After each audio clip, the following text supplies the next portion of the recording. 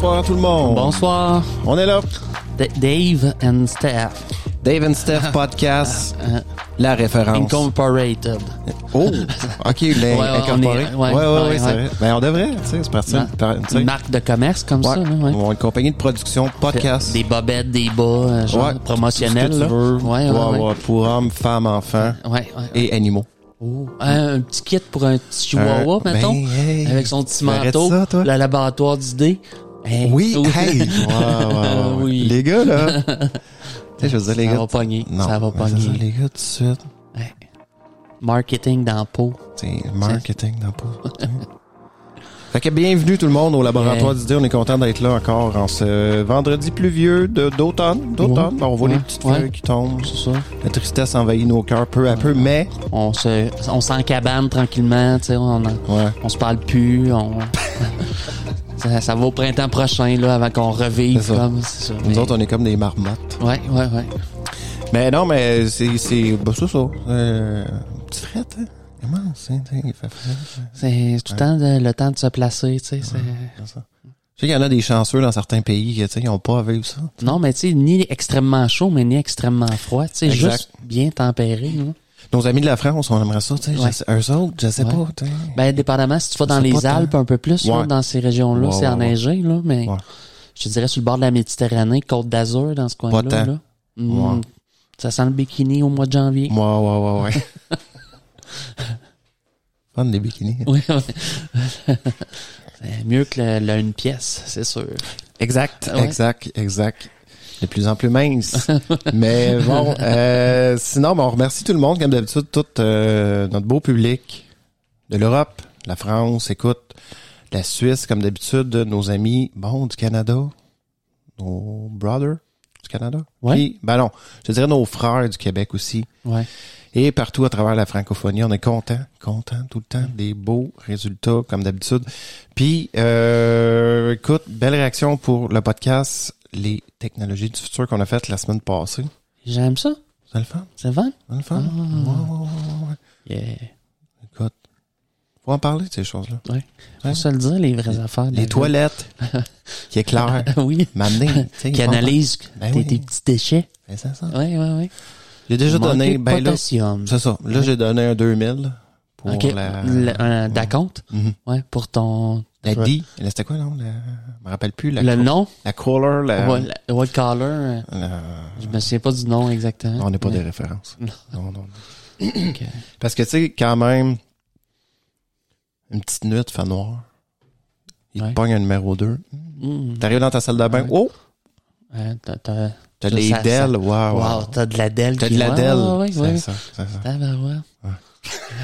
Non, mais j'imagine, je me dis, ça doit être, tu sais, ça te met en confiance, tu sais, c'est... Ouais, mais tu sais, peut-être que dans un futur proche, tu sais, il y aura plus, mettons, on n'aura plus de lumière, ça va être des toilettes. Des toilettes au DEL, c'est tout? Partout dans ta maison. Tu te lèves le soir, la nuit, paf! Ça part. L'orteil sur le bord de la toilette. Le centre de la maison, l'ordinateur de la maison, ça va être la toilette. La toilette. Tu sais, tu vas t'asseoir le matin, puis... Un centre multimédia. Ouais, tu fais tes rendez-vous, tes meetings. Exact. Ouais, fait que moitié habillé, moitié exact. Tu sais, en mou. Une pierre deux coups. Ouais. Tu sais, je veux dire. Nous autres, on est encore dans le marketing. On est de même. Sinon, ben écoute, ta semaine, mettons, quand même, toi. Ouais. Pas pire. Ouais. Non. Je te comprends. Ouais. Travailler à matin, là, mais paysagement, arracher des affaires, là. C'était raide. C'est pas, ouais. Aujourd'hui, c'était, nous autres, c'était, c'était, t'en fais. Tu sais, on dirait que le temps était comme, c'est pas, là, tu sais, veux-tu pleuvoir, ouais. Le soleil, ça il est loin. le moral de la troupe? La troupe? Ouais. La troupe. Toi, t'es capable mettons, tu prévois du gros soleil. Ah, ouais. Ouais, ben, si il y en a un dans la troupe qui a le moral bas, moi, je m'endors. Ah? Ouais. C'est bon, ça. Ça n'a pas le moral des autres. Non, c'est ça. T'es travailles plus. Exact. Les autres ont comme peur. Oui, c'est bon. Toujours David, c'est un bon boss. Climat de terreur, c'est toujours l'idéal dans une ben, compagnie. Tu sais, le monde aime ça. La peur fait en sorte. La peur fait en sorte que tu travailles. Que les gens t'écoutent. Exact. Tu dis ça, c'est ça. Ben non. Hey, on fait des farces, là. Vous allez dire, c'est des psychopathes. Des tyrans. Des tyrans. Ah ouais. Puis ben c'est ça, écoute, sinon t'as-tu un sujet, mon Steph, parce que là des nouvelles fraîches. Ouais, là j'ai du stock à pu finir. Ben vas-y avec tes nouvelles fraîches La nouvelle comment? fraîche d'aujourd'hui. Coriandre? Ouais. C'est quand même assez frais. Ouais, ou puis gingembre. Ouais. Ginseng aussi un peu. Ouais. C'est le ginseng, la garde du ginseng, là, c'est une émission. Non. C'est comme c'est une espèce de racine qui vaut super cher le kilo là. Puis ça se fait la garde. J'ai pas vu. En tout cas, je l'ai pas vu, mais je sais que ça existait. Fait que, on pense. Nous autres là, ginseng cher. Fait que de l'information au pied carré on a. Ouais, c'est ça. Des éponges. Des éponges. Des éponges. Non. T'as-tu entendu parler de la mission Psyché de la NASA? Mission Psyché. Ouais. Là, Steph, là, tu viens me chercher. Ouais. Oh.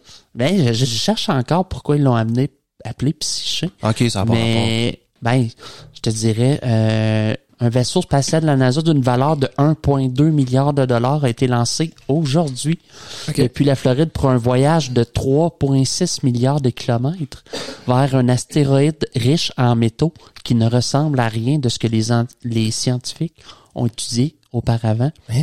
Ouais, parce que entre Mars et Jupiter, c'est la ceinture d'astéroïdes. OK. Puis c'est pas un astéroïde ordinaire. Ils pensent que c'est le cœur d'une planète. Oh. Puis c'est comme formé, mais qui s'est pas rendu à terme. Parce que souvent, dans la ceinture d'astéroïdes, les astéroïdes sont faits principalement de roches, mais ceux-là est fait de métaux. On pense du nickel ou du fer ou ils veulent vraiment essayer de comprendre. Ça pourrait leur aider à comprendre parce que on prend comme notre planète Terre. Notre noyau c'est ferromagnétique. Exactement. Une espèce de noyau de fer. Magma, exactement. Ouais. Fait que je sais pas. Ils pensent trouver des explications à la formation de l'univers, à la formation des planètes. Puis c'est ça. Mais ils vont. OK, je pensais qu'ils allaient comme. Ils vont pas miner, mais ils vont aller miner, oui. Ils vont enterrer. Oui. Ben quelle grosseur que ça a? C'est-tu bien immense? C'est un astéroïde. C'est 220 km. Wow. OK, quand même. Oui, 220 km de diamètre. OK. Ouais. Fait que je pense qu'il va s'en approcher et tourner autour jusqu'à... On lance une sonde probablement, aller prendre des c'est quand même, je regardais le vidéo ou les photos du lancement. C'est quand même un gros suppositoire, là. C'est ouais. tu sais, qu'on est habitué de voir.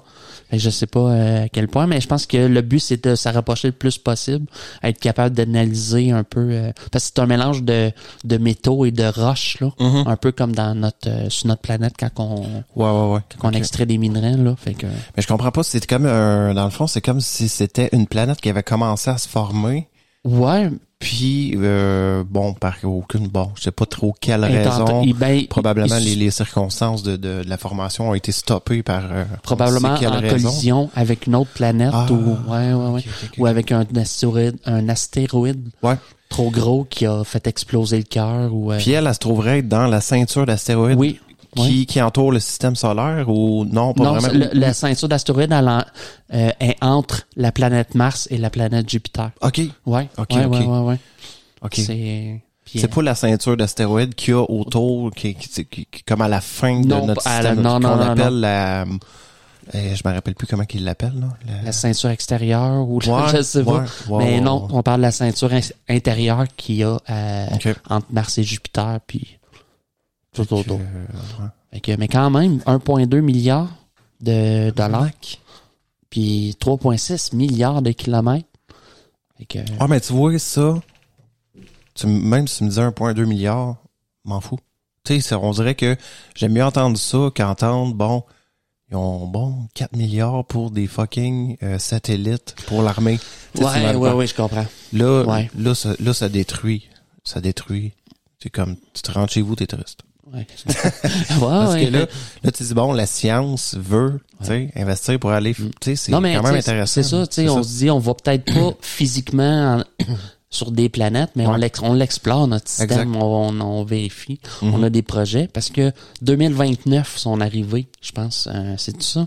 Oui, ça se peut. Ouais, mais ça, oui, le vaisseau devrait arriver un petit pas avant 2020. OK. Dépendamment. Comment ils ont nommé c'est-tu la navette Psyché? De la mission Psyché. La mission Psyché. Ouais. Okay. Exact. Moi, ça, j'aurais envoyé... un homme? Ouais. Un singe? 4-5... On parle de quand même 5 ans, là. C'est pas que Mars, là. C'est pas que... Oui. Justement, ils servent dans... Je pense que... la sonde va rejoindre Mars, puis après ça, elle va tourner autour de Mars, puis avec la gravité, il va se donner un élan pour aller dans la ceinture. Fait que c'est quand même... OK, Fait qu'ils vont faire des tests de propulsion aussi, hein, peut-être avec... voir comment qu'on pourrait revenir. Ça, parce qu'à 3,6 milliards de kilomètres, ça prend... je pense, mettons, avec Mars, c'est quoi? C'était 8-9 minutes de délai. Je sais pas. Dans les communications. Ouais, peut-être. D'après moi, plus que ça. Ça doit être plus que ça. Bon. Non, mais je serais... Oui. Parce que, mettons, on sait que la Lune, c'est 380 000 kilomètres de la Terre. C'est quand même loin. Oui, mais c'est quand même instantané. C'est 3 jours. Oui, non, mais moi, je te parlais de l'information. Oui. La communication. Non, c'est sûr que c'est rien, là. C'est rien. Mais mettons, Mars... Non, mais une fois, mais c'est ça. Je pense à partir de Mars, c'est 8 minutes, je pense, ou pas certain. Mais... Je serais intéressé, mettons, Mars, communication, temps. Ouais. Hein? Marque ça. Communication, temps. Ouais. Bon. Terre. On le coupera, c'est pas grave, aussi. Délai. Oh, délai. Oh. Ça, c'est ça. Là. C'est des gros mots, là. Ouais. J'ai mal à la tête. Un 7-8 points Scrabble. OK. Délai de la communication selon distance entre Terre et Mars, il y a presque 20 minutes. 20 minutes? Ouais. Ah ouais. 20 minutes de délai. Quand même impressionnant. Ouais.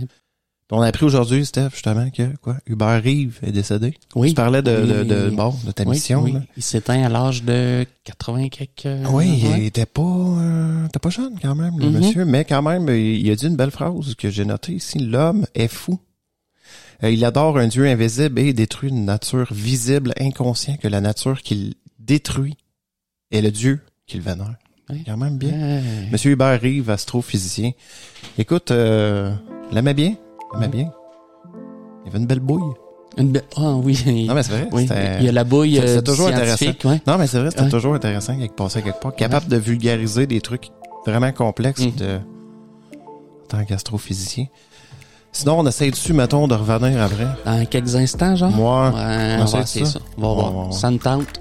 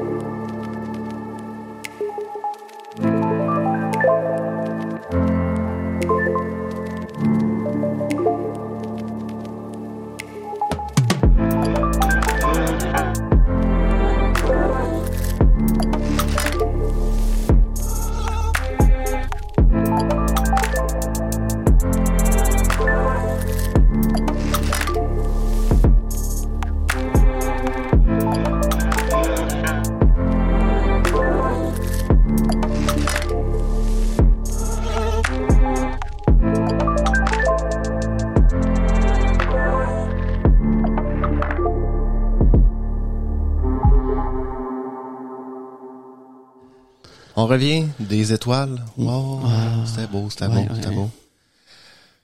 Fait que là, écoute, c'est pas vrai parce que t'étais dans les étoiles, mais moi, je vais te ramener sur Terre. Ah. Ouais. Alors, c'est correct. Le titre du podcast, Steph, que je pensais, c'est Les ténèbres et la mer. Oh, c'est beau. Et la mer, océan? Oui, l'océan. Parce que quoi? Parce que, écoute, c'est un truc que je voulais parler, ça fait quand même longtemps. J'ai peut-être un petit peu une phobie, mais pas une phobie, j'ai pas la thalassophobie. Bon, c'est quoi la thalassophobie? Non, dans le fond, c'est une phobie, des profondeurs marines ou non. Ça peut concerner, dans le fond, la mer, les grands lacs, peu importe les étendues vastes d'eau. Dans ta hors-terre, quand tu te baignes, tu freaks. Non, exactement. Non, c'est ça. Ben, tu sais, la phobie est axée principalement, sur l'océan, dans le fond. Okay. Les personnes atteintes n'ont pas seulement peur de l'eau, mais bien de l'océan lui-même, des mystères et des dangers qui le renferment. C'est surtout ça que là, David, on parlait des mystères. Mais, et pour cause, à ce jour, tu sais, on sait que moins que 5% des fonds marins océaniques ont été découverts par l'homme, Steph. Moins que 5%. Puis, ça laisse une grande place à l'inconnu, c'est sûr, puisque personne est en mesure de définir avec précision ce qui se cache en dessous, mon Steph. Et donc, pas vraiment surprenant que de nombreuses personnes souffrent de thalassophobie. Mais bon, j'ai pas une thalassophobie, j'ai pas la phobie. Mais toi, mettons, je vais te poser une question. T'as comme le film Mégalodon en tête? Ben non, c'est pas ça. C'est comme... C'est le vide.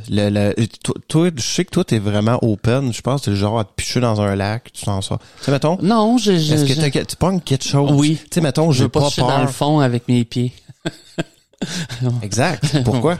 Je sais pas. Toi aussi? Ouais, ok, c'est bon, parce que là, je me disais, je vais peut-être trouver que je suis bizarre, mais... Non. J'aime ça me baigner dans un lac. Tu sais, puis quand t'ouvres les yeux, c'est comme vert, là. L'eau, en dessous de l'eau, là. Exact. Mais tu sais, mettons, comme c'était, je suis allé, Sandbanks, belle plage, eau turquoise. Tu vois l'eau, tu sais, j'étais allé jusque, tu sais, je pouvais me baigner, là, pendant des heures, je m'en foutais. Ouais. Mais un lac, c'est autre chose. Je me suis baigné dans un lac. J'étais allé avec un couple d'amis, il m'a amené dans un chalet. Un lac, dans une forêt. Le lac, là, il est noir. Là. Ouais. Noir. T'as dit, là, tu mets ta main, là, tu vois pas à deux. Ouais. Là, mon chum de gars, viens-t'en, là.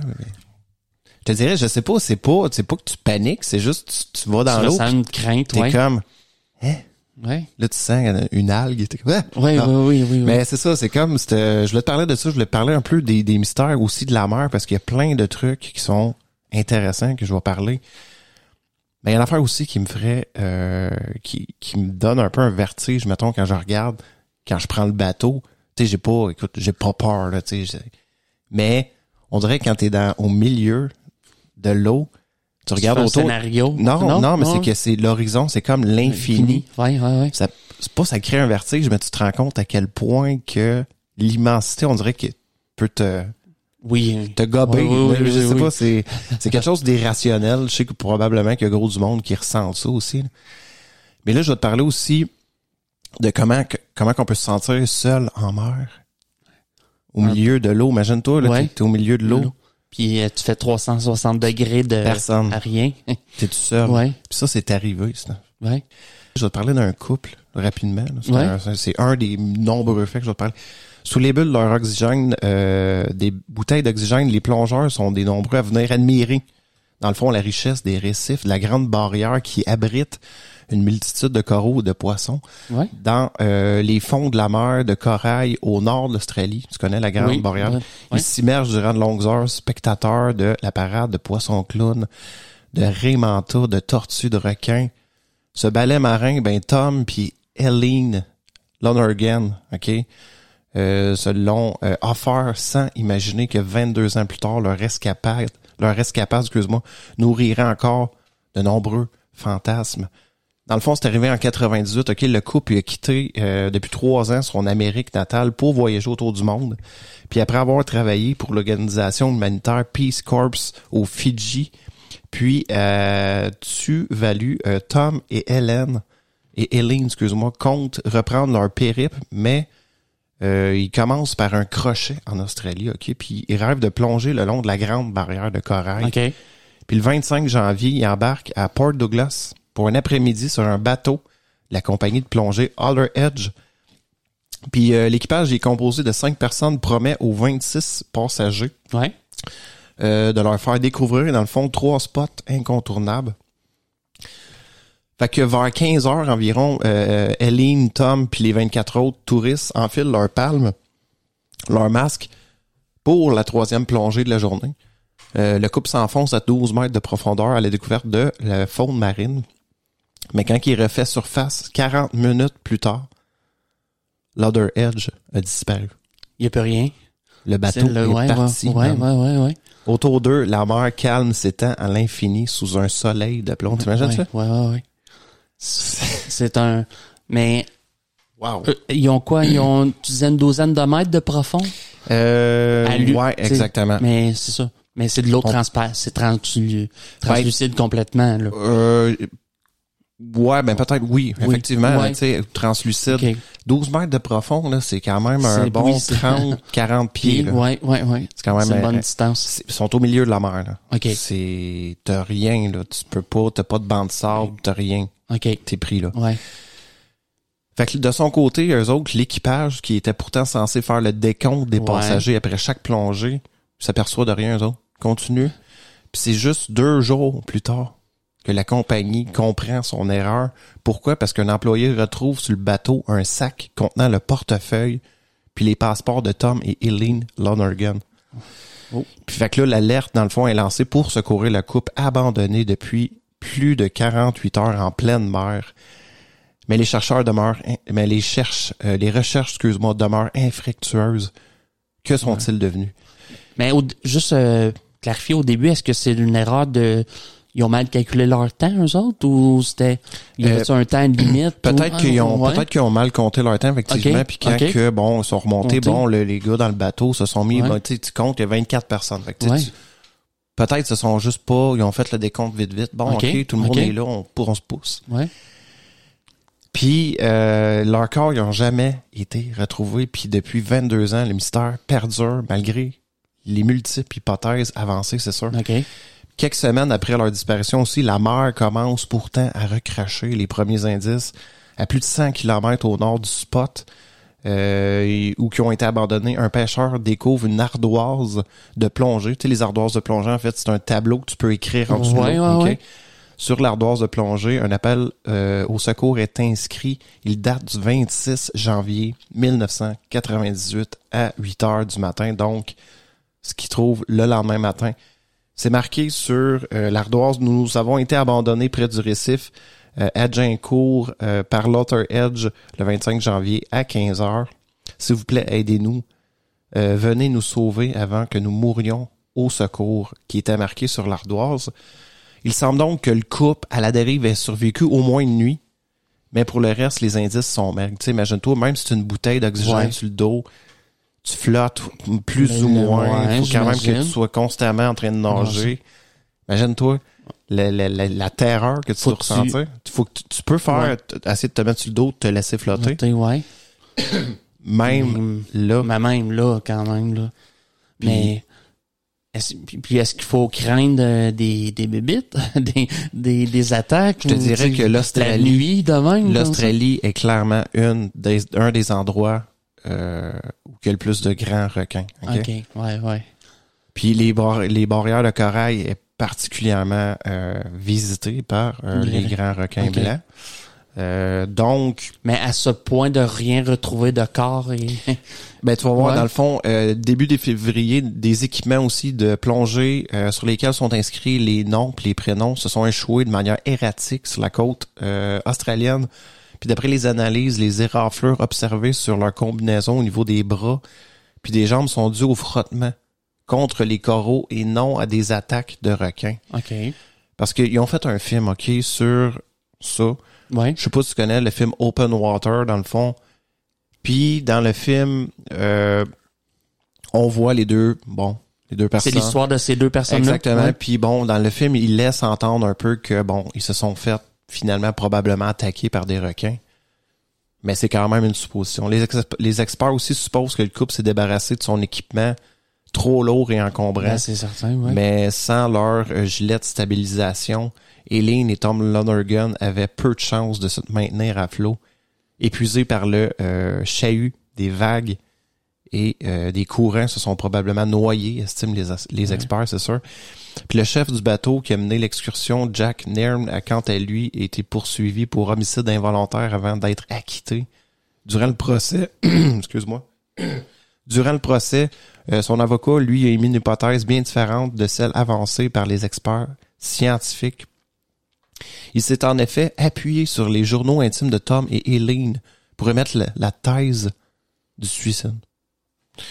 Tu veux dire, OK, ben est-ce que que toute cette mascarade, toute cette... exact, tout était... OK, ouais. Exact, mais permettant ainsi de disculper son client. Donc, tu voyais que c'était n'importe quoi. Ouais. Sur le papier, Tom Lonergan, 35 ans, couchait des idées noires, effectivement. Il évoquait sa lassitude et sa détresse. Le 3 août 97, 6 mois avant le drame, Tom disait se sentir comme un étudiant qui vient de passer ses examens. J'ai l'impression d'être arrivé au bout. Je suis prêt à mourir à partir de maintenant. Ma vie ne peut que se dégrader jusqu'à mes funérailles.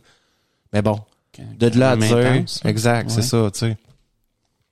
Dans le fond, 2 semaines avant leur sortie, Eileen racontait dans son journal que Tom souhaitait une mort rapide et douloureuse.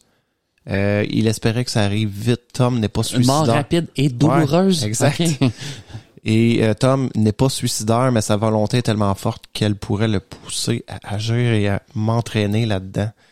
L'avocat s'est servi de leurs journaux intimes pour détruire leur réputation. Elle dénonçait à l'époque le père d'Eileen Lonergan, John Haynes.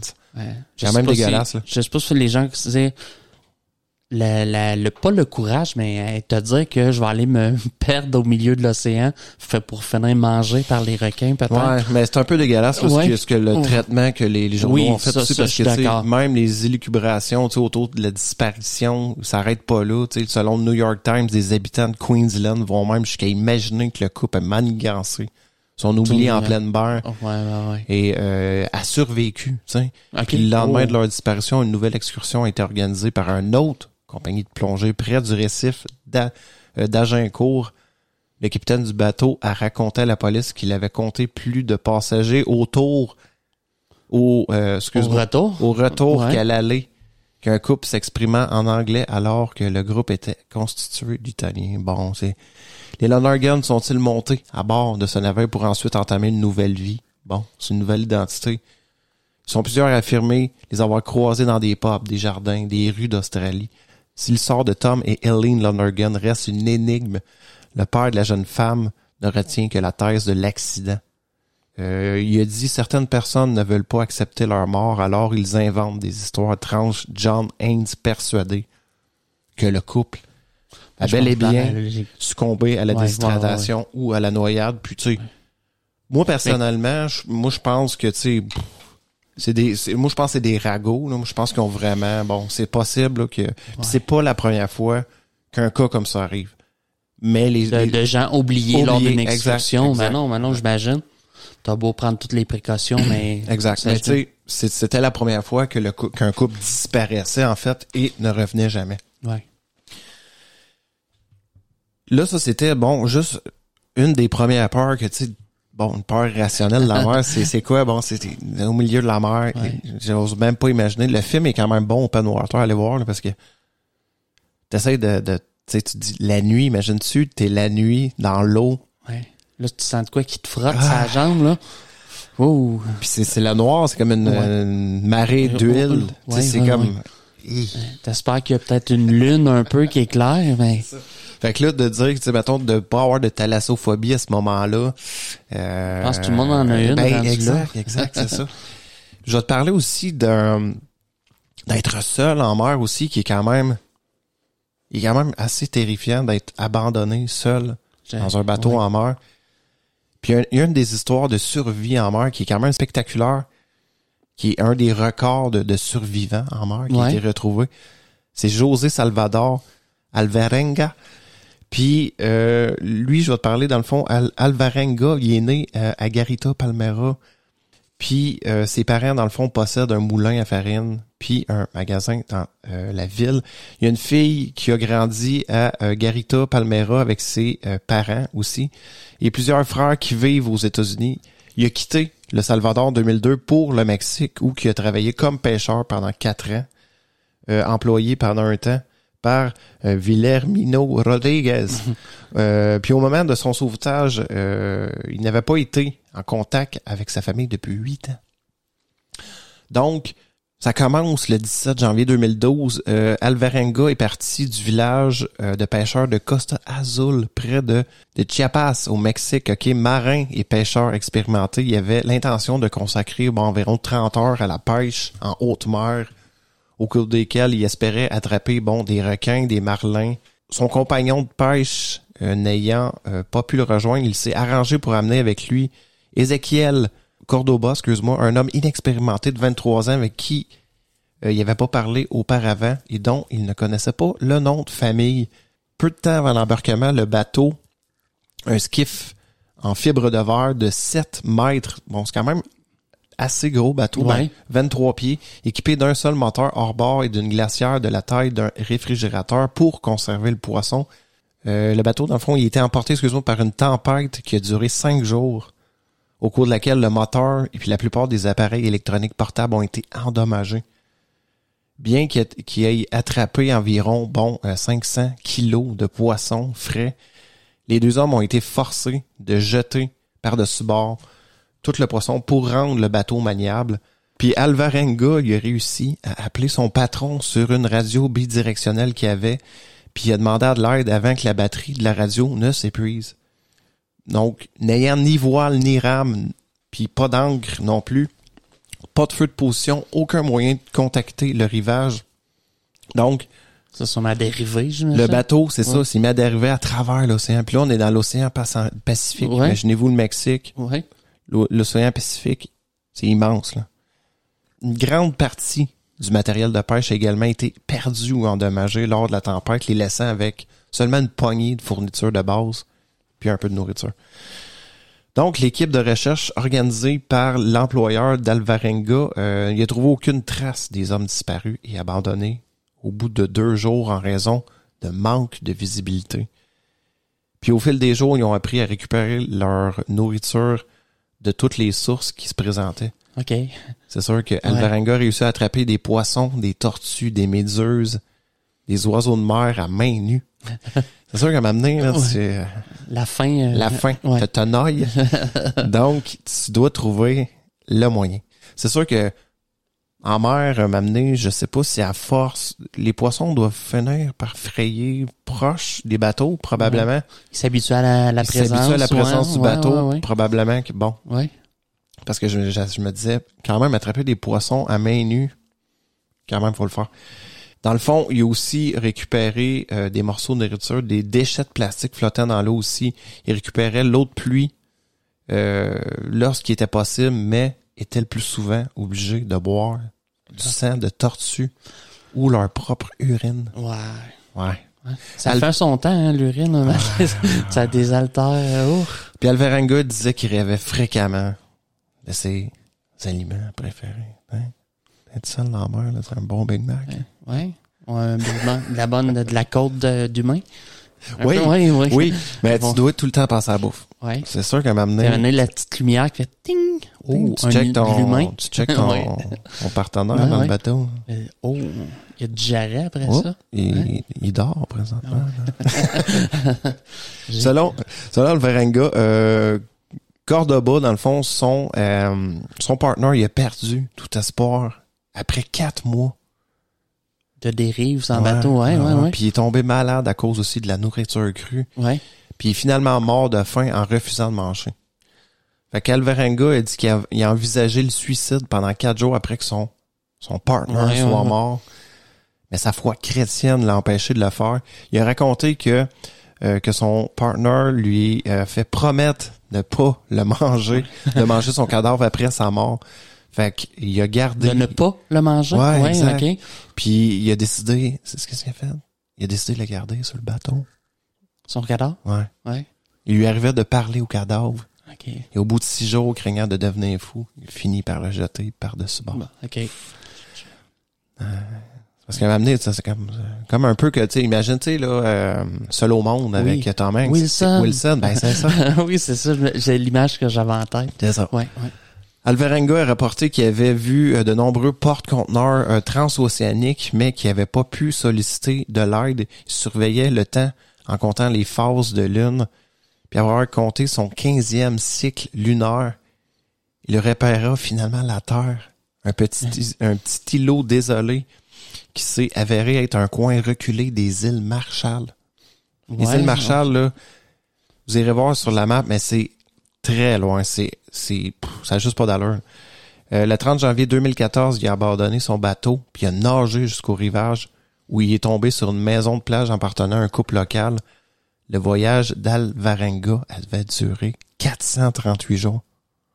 C'est plus un an et 13 mois. 13 mois. Taban. Tu sais comment? La longueur de son voyage a été calculée, là. On parle de 8 900 à 10 800 kilomètres. De dérive? De dérive. Ouais. Certains journaux ont initialement rapporté que le décompte d'Alvarenga de plus de 15 cycles lunaires était de 16 mois, mais finalement, ils ont corrigé ça à 13 mois. Puis selon G. Bing, secrétaire par intérim des affaires étrangères des îles Marshall, les signes vitaux d'Alvarenga étaient tous bons, à l'exception de sa tension artérielle, qui était, très basse. Bing a également déclaré qu'Alvarenga avait des chevilles enflées puis il avait du mal à marcher. C'est sûr, il était tout le temps assis ou couché dans le bateau.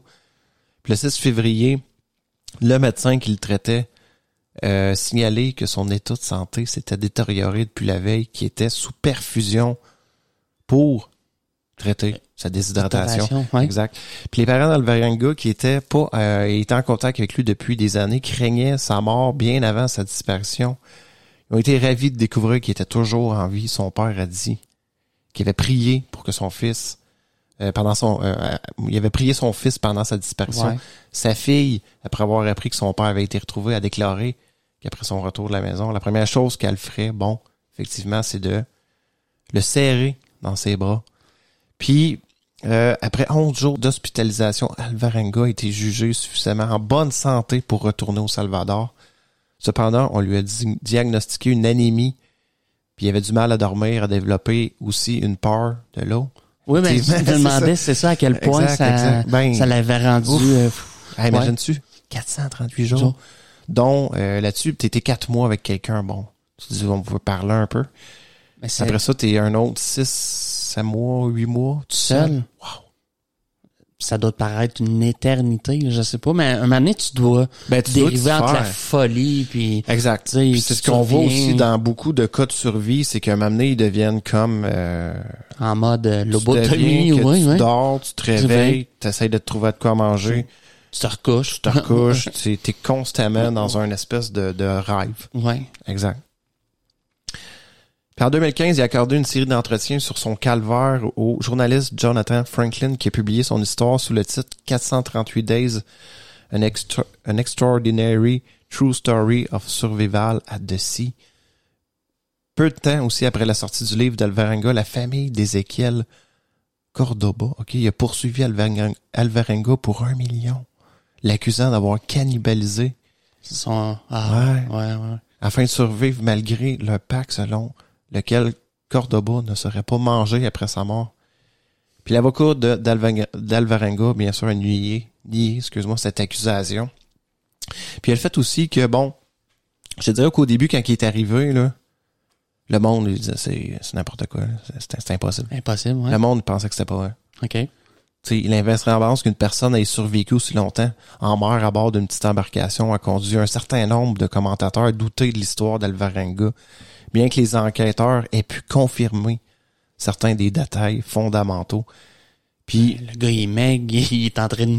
Pas tant, c'est ça. Le pire, c'est qu'il était pas tant, sauf que tu vois, dans le fond, là, je veux pas trop en dire plus long, mais effectivement, ils ont vraiment tout enquêté, puis c'était fucking vrai, là.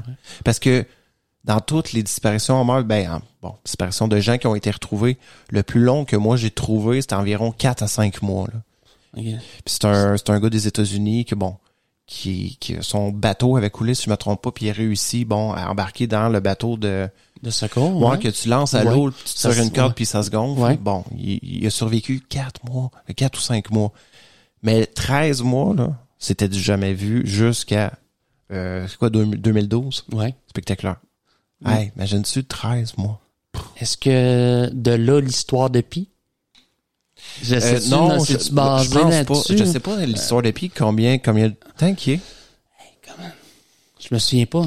Mais je pense que l'histoire de Pi, c'est carrément une histoire de survie parce qu'il y a beaucoup d'histoires de survie en mer. Oui. Qui sont quand même assez spectaculaires, mais Mais parce que, tu sais, quand ça finit aussi, les gens doutaient que c'était vrai son histoire. C'est vrai. Ouais, exact, c'est vrai. Mais l'histoire de Pi aussi, c'est qu'il y a un côté...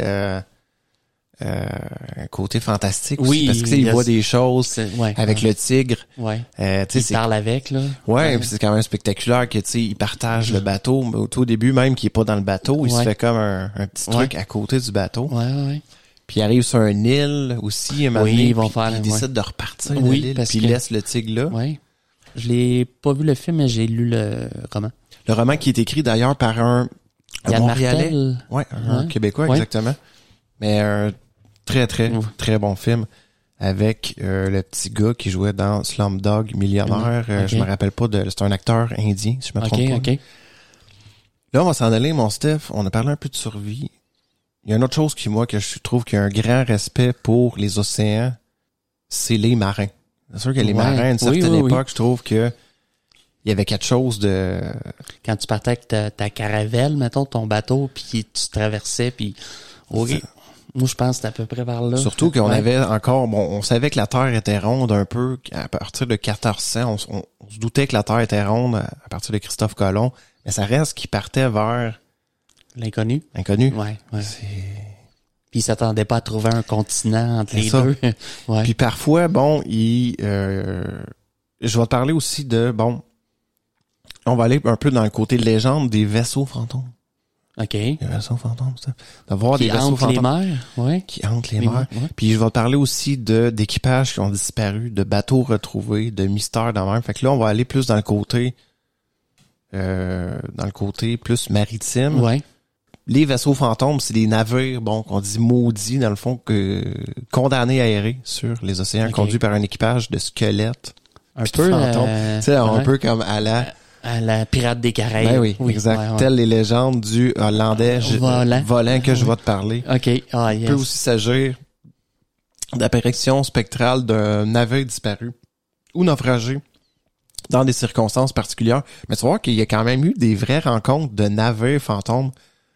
Mais tu vas voir qu'après ça, il y a certaines théories pourquoi que les gens voient ça. C'est quand même intéressant.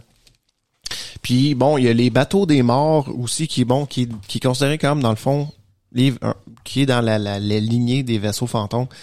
Puis c'est comme une barque ou un navire avec les trépassés. Oui, ben il y a ça aussi dans le Pirate des Caraïbes. Exact, c'est ça. Puis il semble que la nécessité d'un passage en bateau pour rejoindre le royaume des morts soit un thème quasi universel dans l'Antiquité.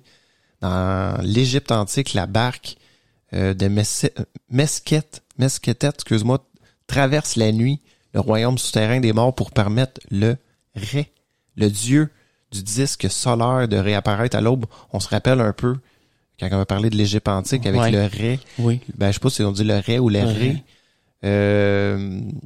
De même aussi, la barque du passeur de Méquenet permet aux défunts de franchir un cours d'eau pour gagner les lieux paradisiaques. Puis aussi dans la mythologie grecque, Charon avait pour rôle de faire traverser le fleuve des enfers, Archéron ou Styx aux défunts afin de rejoindre le séjour des morts. Une croyance répandue dans un grand nombre de pays voudrait qu'une âme désincarnée ne puisse franchir une étendue d'eau sans une barque ou un pont. Puis c'est drôle parce que je joue souvent des jeux médiéval ou quoi que ce soit, mais tu sais, il y a tout le temps l'espèce de barque pour traverser les eaux avec, tu sais, souvent le passeur. Tu sais, là, qui est comme en tout cas. Le géolier, un peu, là. Mais c'est comme le passeur, il y a comme souvent une lanterne. Une lanterne, puis il est comme sur sa barque. Fait que, tu sais, c'est souvent cette image-là qu'on a.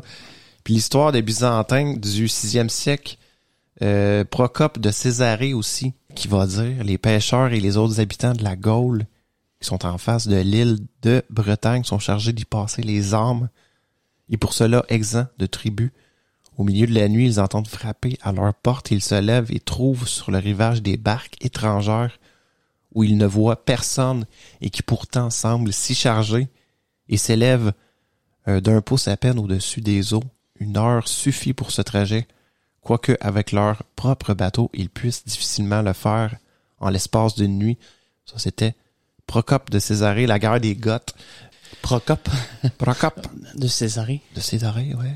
Puis, aussi plusieurs traditions sur le thème ont longtemps perduré en Bretagne aussi, qu'il s'agissait de la Lester N. Hannon, du Bag Air Maru, bon, la barque des morts, du Bag Nos, bateau de nuit, dont le capitaine est le premier ou le dernier mort de l'année, ou du navire immense qui circulait la nuit dans le golfe de Morbihan, condamné à errer jusqu'à la fin des temps avec, à son bord, des armes des pires criminels. Un peu comme qu'on voit, c'est vrai, comme carrément tu dis dans la...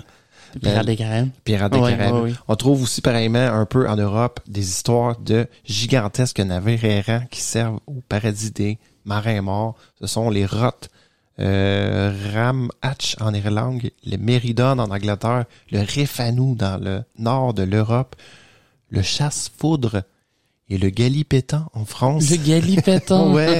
Ainsi que la patte luzerne qui fréquentait surtout la côte de la Méditerranée. Nul ne sait si, bon, effectivement, les légendes d'embarcations transportant des morts sont à l'origine des mythes des vaisseaux fantômes, mais l'association entre bateaux et défunts préexistait dans les esprits. Mais j'imagine quand il y avait des naufrages ou quoi que ce soit, c'est sûr que les restes de bateaux pouvaient se retrouver sur la côte. Puis faire en sorte que il y a une espèce de mythe qui se crée, comme quoi les morts viennent cogner à nos portes. Exact. Puis faut pas oublier aussi que c'était l'époque des bateaux. Oui, absolument. C'était, on parle maintenant. La mer était l'ultime défi, l'ultime frontière. C'est ça. Ouais. 13e, 14e siècle, 15e siècle, 16e siècle, c'était les bateaux servaient à tout, là. Transport, ils servaient à l'exploration, c'était. Aujourd'hui, l'avion, écoute, c'est sûr, ça a changé bien la donne, là. Je vais passer au Hollandais volant. Ouais. Ou le voltigeur hollandais, si tu sais le même. Exact, le plus célèbre des vaisseaux fantômes, c'est le Hollandais volant, jadis appelé le voltigeur hollandais, également connu, bon, le fameux Flying Dutchman. Ce dernier étant aussi le titre original des 10 opéras majeurs de Richard Wagner, Steph. OK. Exact. Der Fliegen Holländer. C'est en allemand, bon. J'aime Puis existe... Très, Il existe aussi plusieurs versions, dans le fond, de la légende. La plus répandue, c'est celle que le Hollandais volant, est-ce que c'est dans la Pirate des Caraïbes? Oui, Hollandais volant. Okay. Tu sais, quand le pirate qui devient le capitaine du Hollandais volant a le droit à une journée sur la terre pour 10 ans en mer. Oui. Okay. C'est ça, il était mortel, mais il peut descendre de son bateau seulement une journée. Par 10 ans? Par 10 ans. Oh. Fait que, là, dans l'histoire du pirate des Caraïbes, tu sais, il tombe amoureux, là, quand même. Okay. Pour pas mourir, il décide de devenir capitaine du Hollandais volant. Oh. Ouais. Mais c'est un peu plus ténébreux que ça, tu vois, parce que tu vas voir que dans le fond, c'est que le capitaine de ce brick, un brick, c'est une sorte de bateau, là, fut assassiné par son équipage, mais qu'il eut toutefois le temps de le maudire, mettons. Okay. Puis peu de temps après, la peste se déclara à son bord et le navire fut rejeté de tous les ports où il tenta d'accoster par peur de la contagion. Ouais. Donc, il commença alors à errer sans fin sur les mers. Les marins de toutes les nations croient à l'existence d'un bâtiment hollandais dont l'équipage est condamné par la justice divine pour crimes de piraterie et de cruauté abominable à errer sur les mers jusqu'à la fin des siècles. On considère sa rencontre comme un funeste présage de Colin Clancy du dictionnaire infernal. Ensuite, plus précis, ce qui est quand même intéressant, c'est que je savais pas le vaisseau fantôme de la baie des Chaleurs, Steph. Oh! Ben ouais. J'ai découvert des trucs, c'était quand même intéressant. La baie des Chaleurs qui est... la baie des Chaleurs, dans le fond, ça se trouve être en Gaspésie. Oui, ok. Oui, ça. C'est comme un peu plus bas. Ben, c'est vraiment dans le haut de la Gaspésie. Il y a comme un bras avec une baie. Oui. Ils appellent ça la baie des Chaleurs. Ouais. Puis au 18e siècle, lorsqu'un navire voulait entrer dans la baie pour venir commercer avec de nombreux villages indiens, il hissait un drapeau pour demander la venue d'un pilote pour les guider, ce qui est toujours le cas. ce qui est toujours, en fait, je vais relativiser. Dans le fond, c'est que à cette heure, nous, le fleuve Saint-Laurent, c'est la porte d'entrée de tous les cargos qui viennent porter, dans le fond. Bon. Non, mais c'est parce que avec les cargos, tu peux te rendre jusque dans les grands lacs, je pense. Aussi. Exact, avec les écluses. Puis exactement. Mais pour naviguer sur le fleuve Saint-Laurent, tu dois suivre un bateau qui te guide. OK.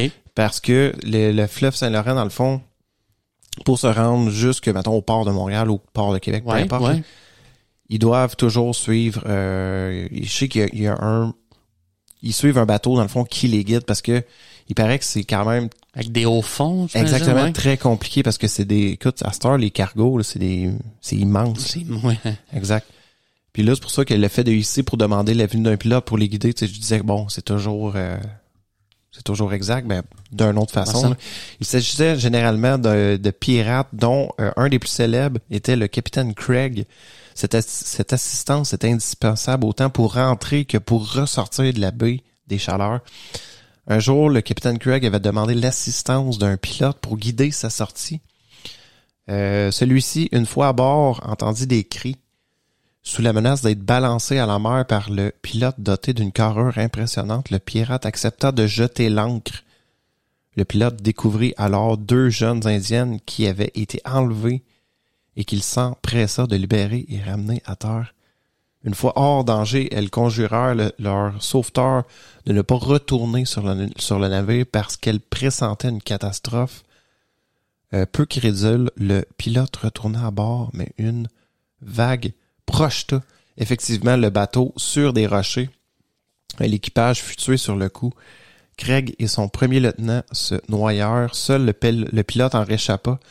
Donc, le soir même, par un temps calme mais orageux, des témoins virent glisser sur la baie une boule de feu qui prit la forme du navire de Craig. Puis le même phénomène se reproduit à plusieurs reprises, mais toujours par un temps identique. Donc, ils disent que cet accident-là qui est arrivé a créé que, le phénomène semblait se reproduire, par temps identique. Bon, on va voir, à un moment donné, on va regarder un peu les théories sur ce qui fait on pourrait voir des boules de chaleur, des feux Saint-Elme, tout, je vais en parler un peu. Un autre cas que je connais pas, c'est le spectre du Saguenay.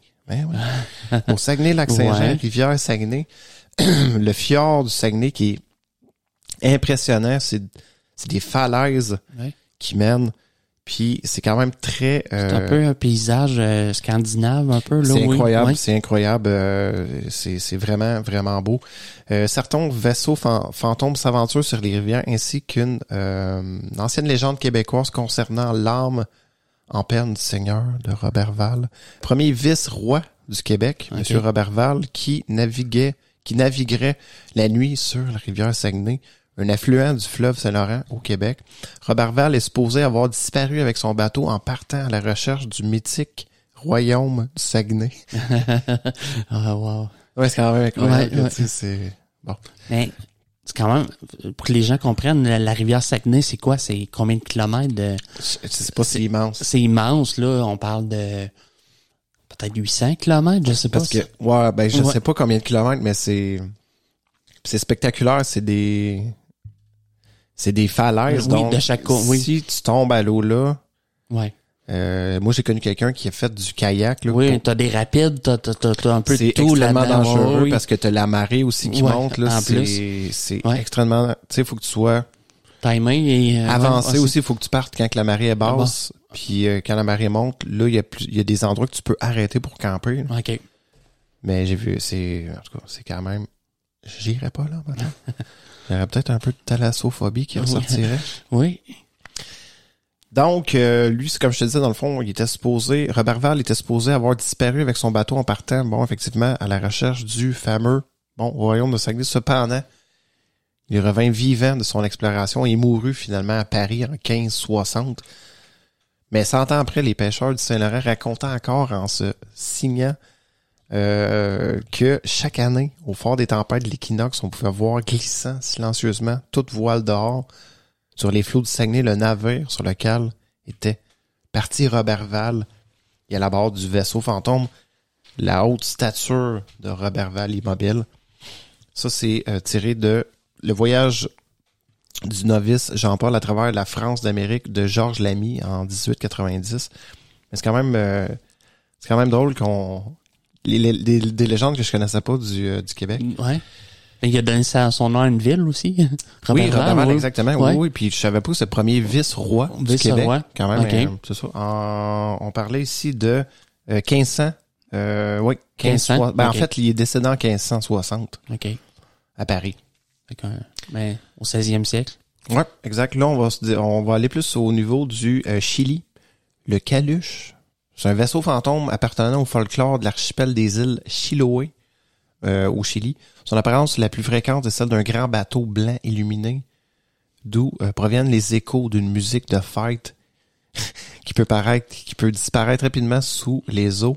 Puis selon la légende, il s'agirait de la dernière demeure des fameuses personnes noyées en mer. Une de ses caractéristiques, c'est de changer continuellement d'aspect, ce qui lui a valu le nom de Caluche. Caluche, ouais. Ouais, Caluche. Ouais. Venant de Calenton en Mapu Dongon, qui signifie dans le fond se transformer, changer de peau. OK. Puis il est considéré parfois comme un repère pour les sorciers et démons. Sa rencontre en mer est interprétée comme un très mauvais présage. Oh. Puis il existe aucun accord sur l'origine de la légende. Il pourrait s'agir d'une adaptation locale des croyances européennes concernant la barque des morts. C'est un peu dans la même lignée que le Hollandais. Voilà. Oui. Là, on s'en va plus... le Princesse Augusta, c'est un navire dont 2 voyages sont connus pour de Rotterdam vers Philadelphie, réalisés 1736 et 1738. Les passagers d'origine germanique qui le transportaient étaient supposés venir de Palatina et appelés Palatine par les autorités anglaises de la colonie de Pennsylvanie à l'époque, 1736-38. Pennsylvanie, est-ce que... Aux États-Unis. Ouais, non, aux États-Unis, mais est-ce qu'ils ont accès aux Grands Lacs? Sont-ils proches des Grands Lacs, Philadelphie? Bonne question, je pense. Pennsylvanie, ça se trouve à être, je sais pas. Pas loin du Michigan, dans ce coin-là? Peut-être, t'as peut-être raison. Ouais. Mais je pense que c'était plus sur le bord de la mer parce que pour faire Rotterdam-Philadelphie, probablement que Pennsylvanie doit être plus... En tout cas, bonne question. À moins qu'il passe par les grands. Faut qu'il y ait accès soit au Grand Lac ou à la mer. Exact. En 1738, son dernier voyage s'est terminé tragiquement par un naufrage au large de l'île américaine de Brock Island, près de New York. Donc, il passait par la mer, excuse. Il existe 2 versions des raisons de ce sinistre. La première relate que le capitaine Andrew Brock, inexpérimenté, aurait égaré son navire, que l'équipage aurait raquetté les passagers, des querelles s'en seraient suivies et le naufrage aurait eu lieu au cours d'une violente tempête. L'autre version, c'est que les habitants de l'île auraient allumé des feux pour tromper le capitaine et provoquer le naufrage.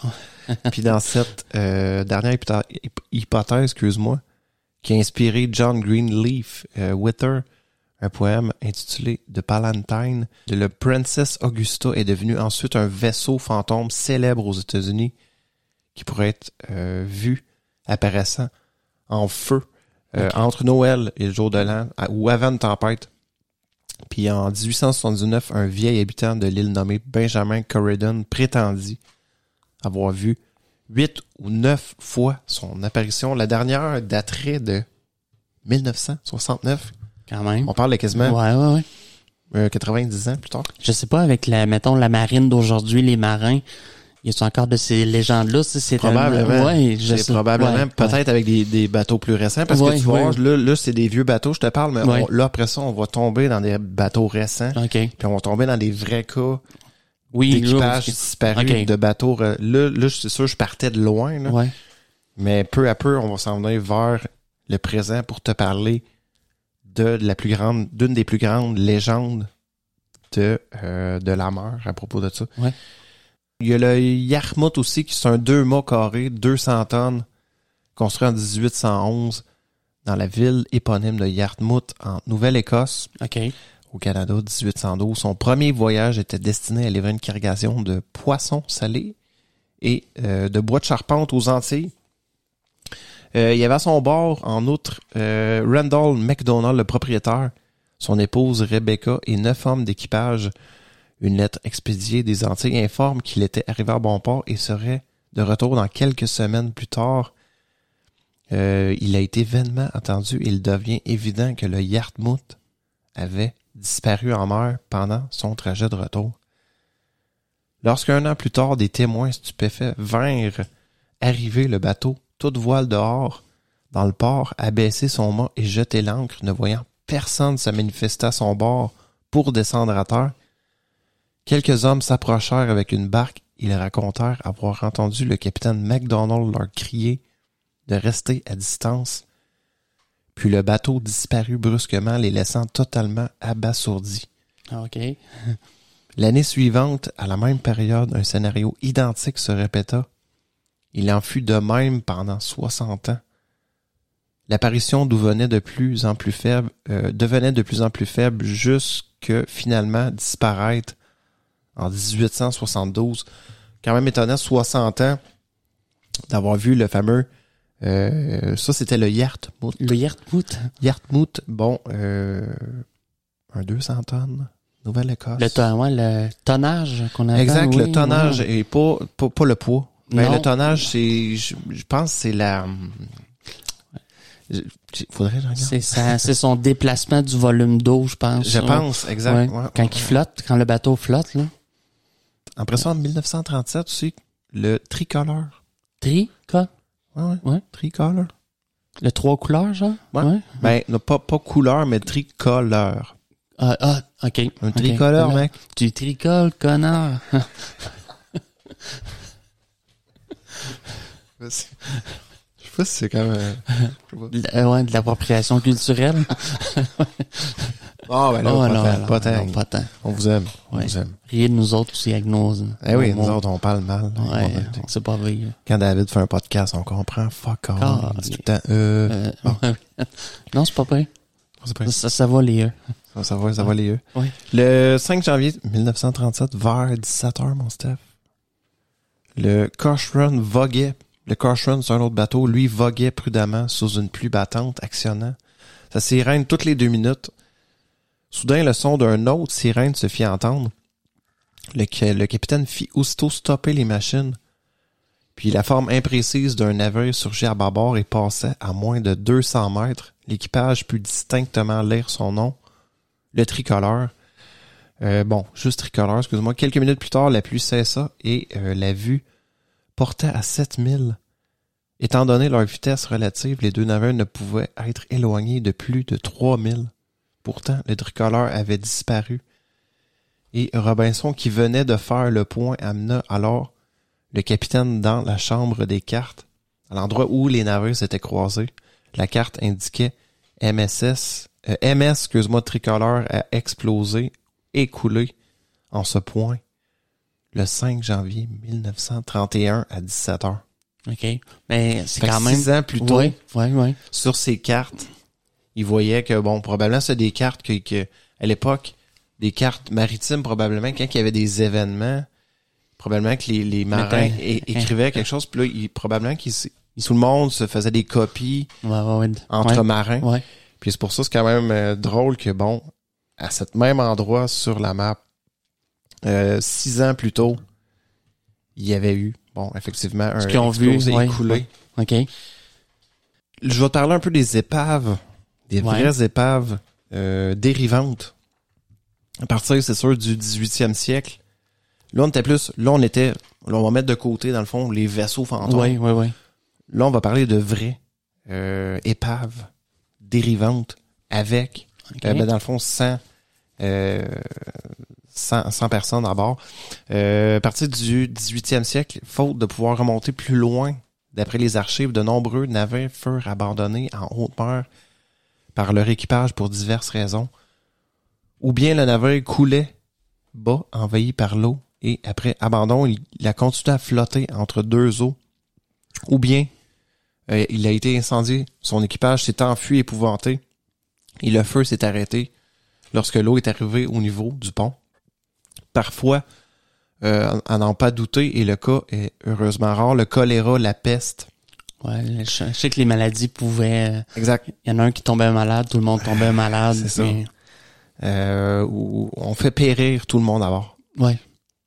Fait que voilà, donc, le navire qui continue sa route, encore gré, au hasard dangereux et abordé à tout point de vue, de Max Nansouty, Actualité scientifique de 1907. Mais j'ose même pas imaginer, peut-être, certains navires. Tu sais que tu vas toucher la côte dans à peu près 1 mois, mais que tout le monde est en train de mourir peu à peu. Des fois, ils devaient découvrir des navires que carrément tout le monde t'a mort de la peste. De la peste, oui, peu importe. Du choléra, là, qu'ils disent aussi. La dysenterie, la dysenterie, ou j'en sais pas. Mais je pense que c'est souvent des carences de vitamines qui faisaient que... Le scorbut. Le scorbut aussi, c'est des... Mais non, c'est... Le scorbut, c'était carence de vitamine C, si je me trompe. Je pense, c'est ça, scorbut, ouais? Je pense que oui. OK. Ouf. Ouais. Tu sais, on voit souvent le pirate avec la jambe coupée, là. Tu sais, je me suis dit, il y a eu de la gangrène, tu sais. Ouais, ou il a reçu un boulet de canon. Puis... Ouais. La jambe doit arracher. Pouf. Ouais. Bien qu'étant, dans le fond, redoutablement réel, se crée l'habitude de les qualifier, vaisseaux fantômes aussi en référence à diverses légendes. À la fin du 19e siècle, les bureaux hydrographiques de Washington aux États-Unis a créé un service spécial chargé de recenser les épaves errantes. Puis selon cet organisme, il y avait à cette époque une 20aine d'épaves à flot en permanence sur les grandes routes maritimes de l'Atlantique Nord, occasionnant environ 230 rencontres à haut risque chaque année. Okay. La situation empira ensuite à tel point que l'administration américaine construisit l'USCGC Seneca en 1908, un navire spécifiquement destiné à couler. Ces navires fantômes-là, ouais. Navires dérivants, les épaves dérivantes. Lui, il était muni d'explosifs, dans le fond, pour pouvoir faire ça. OK. Scientific American nous dit que les États-Unis viennent de mettre au service pour la protection de leur côte d'Atlantique contre les épaves flottantes le navire spécial destructeur d'épaves Seneca. Le Seneca a son champ d'opération limité en latitude par les parallèles des îles des Sables et des Bermudes. Muni de la télégraphie sans fil, il est immédiatement prévenu soit d'un naufrage ou tel point, soit de la rencontre par un navire d'une de ces dangereuses épaves, navire abandonné par son équipage, mature coupé avec son gréement ou navire flottant entre deux eaux qui ont si souvent joué le terrible rôle de vaisseaux fantômes. Parce que des fois, à moitié coulé. Ouais. Il flotte encore un peu, mais il se déplace. Ouais. C'est ça. Mais, je veux dire, pour le couler, tu disais, à l'air d'explosif, puis il envoyait pas des boulets de canon, là. Il s'approchait. Non, il s'approchait probablement, qu'il descendait des marins, mettait des explosifs. Explosion. Ouais, OK. Fait que ça, c'était tiré du bulletin de Société de géographie de Rochefort de 1913, quand même étonnant. On va parler un peu de ces fameux bateaux qu'ils ont trouvé. Ouais. Le HMS Resolute que j'ai parlé dans l'expédition Franklin exactement, c'est un 3 mois de commerce acheté par l'amirauté britannique à un armateur privé et spécialement renforcé pour la navigation dans les glaces de l'Arctique, faisant partie des navires lancés à la rescousse de l'expédition Franklin, disparu lors d'une tentative d'exploration du passage du Nord-Ouest, l'expédition Franklin. En dépit des efforts de son équipage, dont l'officier de marine Émile Debré, que je t'avais parlé un peu, ce navire ne put rien découvrir sur le sort de l'expédition Franklin. Oui, il était parti à la recherche. Exactement. Là, oui. Malgré d'audacieux raids en traîneau du vent l'hiver 1852-1853. Toutefois, il portait assistance à un autre navire lancé aussi à la recherche de Franklin, le HMS Investigateur, commandé par le fameux Robert Meckler, pris aussi dans les glaces et dont on était sans nouvelles depuis 3 ans. L'hiver suivant fut exceptionnellement rigoureux et le Resolute, effectivement, fut bloqué lui aussi dans une grande plaque de glace dérivante. Un peu le même sort qui est arrivé à l'expédition Franklin qui ont été pris pendant 3 ans dans les glaces.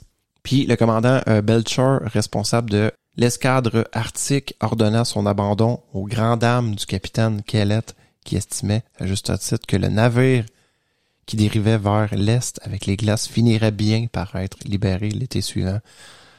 Mais tu vois, ils ont fait, eux autres, la différence avec l'expédition Franklin, c'est que je pense qu'ils ont fait le bon geste peut-être à temps au lieu de l'expédition Franklin. Le problème, c'est qu'ils restaient dans le bateau, ils restaient, puis ils décidaient, OK, un hiver de plus, au printemps, ça va dégeler, ou là, au printemps, ça dégelait pas. Puis ils ont tellement étiré ça qu'à un moment donné, le monde se sont mis à mourir dans le bateau.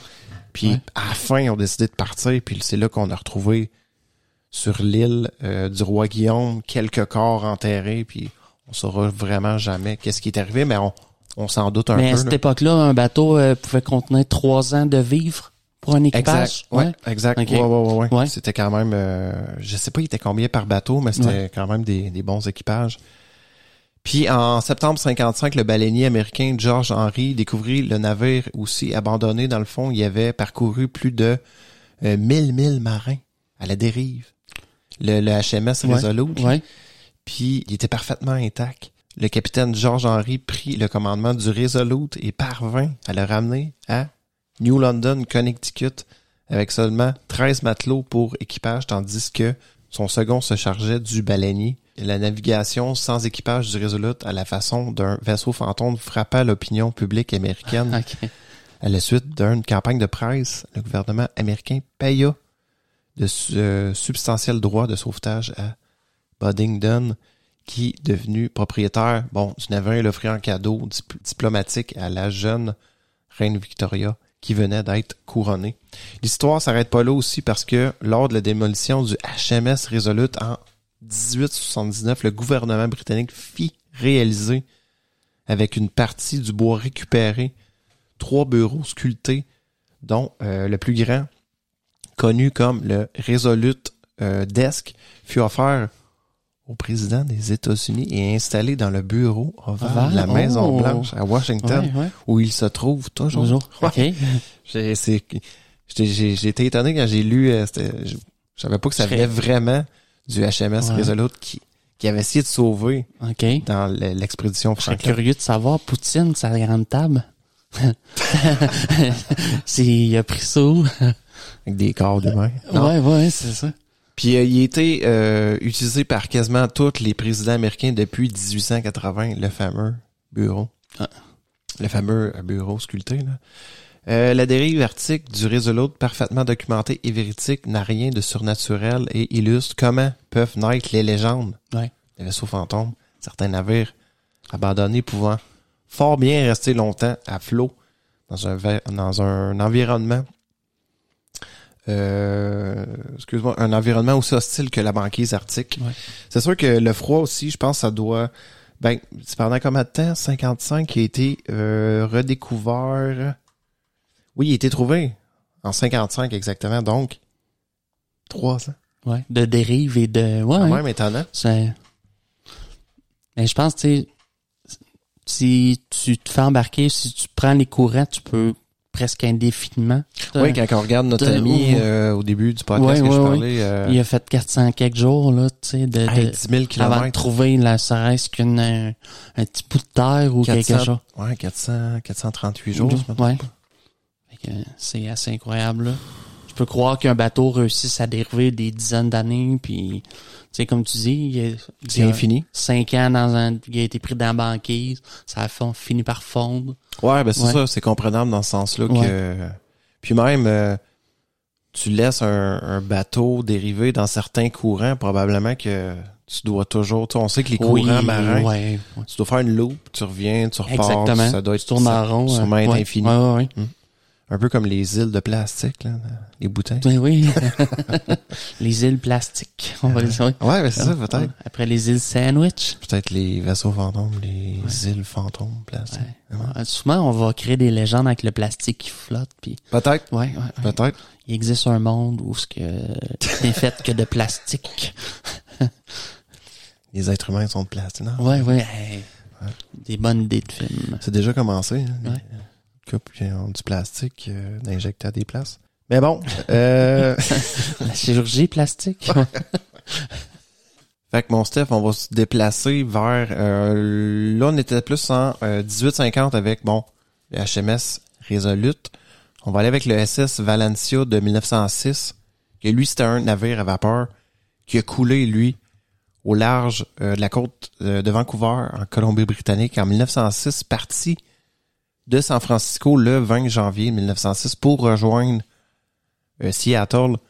Le navire, lui, se perd dans une tempête, dérive de sa route, manque l'endroit du détroit pour Seattle et heurte un récif à proximité des côtes près de Pachena Point au sud-ouest de l'île de Vancouver aux environs de minuit le 22 janvier 1906.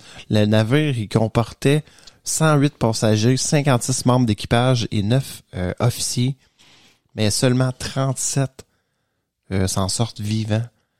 Donc 136 morts à la suite d'une évacuation chaotique, 3 KO. 3 oui. 3 KO. 3 KO en même temps. Ça fesse. Ouais d'accord. Ça. À la suite d'une évacuation chaotique, 3 canots se sont renversés avant la mise à flot, projetant les personnes en mer, dont 12 regagneront la côte. Un canot s'est perdu en mer aussi. Seuls 3 canots seront secourus. Ça, c'est pour... c'est sûr que c'est pour l'histoire réelle, puis la suite tient du mythe, le canot sauvetage fantôme, où le Valencia lui-même, sorti des flots, aurait été aperçu dérivant jusqu'à de nombreuses années après dans les eaux de la région par les pêcheurs de la côte du Pacifique Nord. Ensuite, rapidement, ici, je vais passer, mettons, 1931, le Beishimo, qui est surnommé le bateau fantôme de l'Arctique, qui entre dans la catégorie des vaisseaux fantômes par la durée exceptionnelle de sa survie, bien que les circonstances de son abandon soient parfaitement inconnues. Lui, c'était un cargo à vapeur en acier construit en Suède en 1914, 70 mètres de long. Il appartenait à la compagnie de la baie du Thon. Il était affecté au transport de fourrure le long de l'île Victoria et de la côte nord-ouest du Canada au cercle, le cercle arctique, excuse-moi. Il s'est fourré de chemin, fourrure. Ouais, c'est ça. Comme que je suis où, Le 1er octobre 1931, il fut pris une première fois dans les glaces de la banquise, puis après quelques péripéties, définitivement abandonné le 24 novembre 1931. L'opinion générale était qu'il allait rapidement couler et disparaître, mais il n'en fut rien. Donc, quelques mois plus tard, il fut aperçu à 300 milles à l'est de sa dernière position et ensuite été revu à de nombreuses reprises et pour la dernière fois par un groupe d'Inuits en 1969, donc quand même 38 ans après son abandon. Il était alors prisonnier de la banquise de la mer de Beaufort. Puis, il existe plus aucune information à ce sujet à cette date. Il est présumé avoir finalement coulé, probablement. Okay. Puis en 2006, le gouvernement de l'Alaska a lancé un projet pour retrouver le Beishimo, qu'il soit à flot ou au fond de la mer, mais j'ai pas plus d'indications s'ils l'ont retrouvé ou pas. OK. Ensuite, on va y aller plus d'un chalutier japonais, le Ryo Onmaru, qui, lui, mouillait, Steph. Oui, il mouille. Oui. Ouais. Je connais d'autres situations. Mais bon. Du coup. Ashino, emporté au large à la suite du tsunami de 2011 à Tohoku. Le 20 mars 2012, le bateau à la dérive a été repéré par une patrouille de l'air canadienne dans l'océan Pacifique, environ 280 km à l'ouest de l'archipel de Haida Gwaii, en Colombie-Britannique, du fait du danger qu'il représente, pour les autres bateaux dans le secteur, la navire. Sans équipage à bord, il est coulé par le United States Coast Guard. Le 5 avril 2012, son épave repose désormais à 1850 mètres de fond. Ouais. Ils font souvent, pareil, de couler certains navires comme ça, puis ça devient quasiment un endroit pour les poissons et tout, tu sais, pour l'exploration. Oui, il disait qu'il faisait certains endroits. On peut aller voir le Titanic, là, justement, récemment, dans l'actualité. Ouais. Ouais. Il y a eu le sous-marin qui... Ouais. La boîte de conserve, pouf. Ouais. Elle a éclaté. Ouais. Mais sympathique. Oui. Le MV Libov, Orlova, plus en 2013, les épaves dérivantes peuvent parfois devenir un problème d'actualité. Battant pavillon des îles Cook, le MV Lyubov Orlova, un ancien paquebot de croisière. Okay. Décrépit a rompu le 24 janvier 2013 le câble qui le reliait au remorqueur qui le conduisait de Terre-Neuve au Canada vers la République dominicaine où il devait être démantelé. Puis depuis, il dérive sans équipage et sans feu de route dans l'Atlantique Nord. Un vide juridique ne permettant pas d'intervenir tant qu'il se trouve en haute mer. Ah non. C'est quasiment épeurant parce que tu m'as montré la photo, check. C'est ça le navire? Ouais, c'est comme un ancien navire de croisière, puis il est comme seul au milieu dans la. Fait que là, il est en eau internationale. Ouais, personne veut se taper à la job. Bon, qu'est-ce qu'ils ont fait avec ça, cette affaire-là? Sa dernière localisation précise à 1300 milles des côtes irlandaises remonte au 23 février 2013, date à laquelle une de ses balises de détresse s'est déclenchée automatiquement. Peut-être à la suite de son naufrage. Ouais. Non, mais peut-être finalement il a coulé, ou peut-être un fantôme. Non, mais je sais pas, il est resté une personne vivante sur le... Ouais, c'est ça. Elle a fini par découvrir, c'est quoi ce bouton-là? Ouais, c'est ça. Ouais. Quand même fort. Ouais, mais il y a de la bouffe, fait que lui, il était bien, seul, sur son bateau. C'est ça.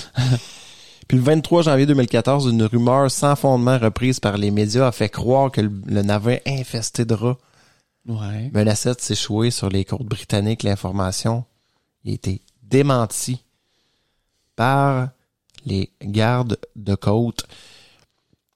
Là, on va aller dans les... Là, on est allé dans des navires abandonnés. Ouais. Là, on va aller dans des disparitions d'équipage, mon teuf. OK. Le bateau existe encore, mais le... Exact. Où ils retrouvent le bateau sans équipage. OK. Là, on vient d'aborder, c'était beaucoup des épaves, des bateaux abandonnés, que l'équipage a disparu. Ouais. Là, on va rentrer dans le mystère, puis c'est ce qui va être intéressant. Je te parlerai pas du premier cas. Je vais te parler du GC cousin. Le GC? 1881. Ça, c'est une goélette. Ouais. Belle petite goélette. Était un luxueux yacht de 49 tonnes, long de 20 mètres. Construit à San Francisco en 1863. Après divers emplois, le navire a été acheté pour être utilisé comme un bateau pilote à Astoria, Oregon, à l'embouchure de la Columbia River. Le soir du 6 octobre 1883, la goélette avait appareillé vers l'est d'Astoria pour aller prendre son poste en mer afin de pouvoir guider les navires devant éviter les bancs de sable à l'embouchure du fleuve. Son équipage de 4 marins fraîchement recrutés, sans fauteur de troubles connus, était sous le commandement du capitaine Joshua Zeber. Une fois parvenu au milieu de la rivière, le capitaine avait noté dans le livre de bord, outre sa position et l'heure, que tout allait bien à bord. Donc, le lendemain matin, le 7 octobre, il faisait un temps clair et un vent léger. Très tôt, le navire avait été observé virant à 3000 au large en direction de Gladstone Spit, près de Iwako, dans l'État de Washington. Brusquement, vers 13h, à la suite d'un changement de vent, le navire a brusquement pivoté sur lui-même. Wow. Et s'est dirigé toute voile dehors, droit sur la côte, pour finalement s'échouer brutalement sur un banc de sable. Avec aucun cadavre, j'imagine? Les témoins se sont immédiatement précipités au secours et ont découvert une fois monté à bord une situation incompréhensible. Le navire avait été manifestement abandonné avec précipitation. Il restait un repas intact servi sur la table du carré et dans la cuisine des pommes de terre, cuisaient dans une casserole sur une cuisinière encore chaude dans le poste d'équipage. Tous les effets des marins étaient proprement pendus.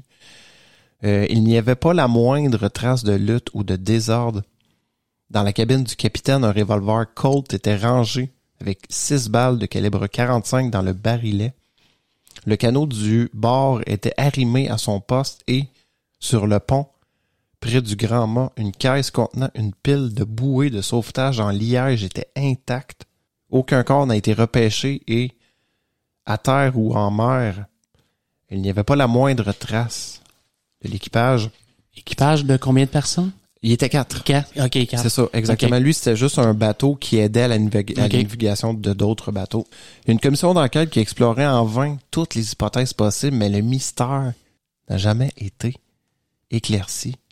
Puis finalement, le navire a été remorqué puis vendu aux enchères. Donc, un cas quand même intéressant, le GC Cousin de 1883.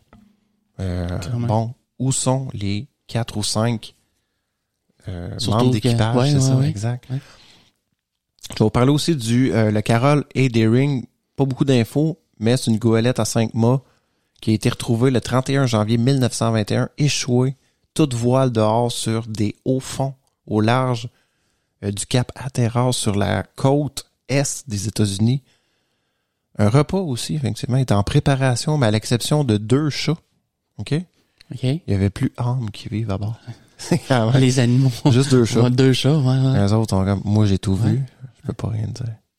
La plupart des effets personnels avaient disparu et divers indices laissaient à penser que son commandant, le capitaine Willis Warmell, avait été remplacé avant le naufrage, mais on ne retrouvera aucune trace des membres de l'équipage et le mystère ne fut jamais éclairé. Ça, c'est le Carol A.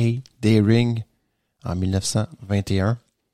Je peux te parler aussi d'un canular que je vais te parler un peu du Orang Mendeng, OK, qui c'était quasiment trop beau pour être vrai, mais c'est un navire cargo hollandais du nom du Orang Medan ou Orang Menden aurait été découvert et dérivant dans les eaux indonésiennes par un autre navire, le nom de Silver Star. Tout l'équipage aurait été retrouvé mort dans des circonstances non élucidées.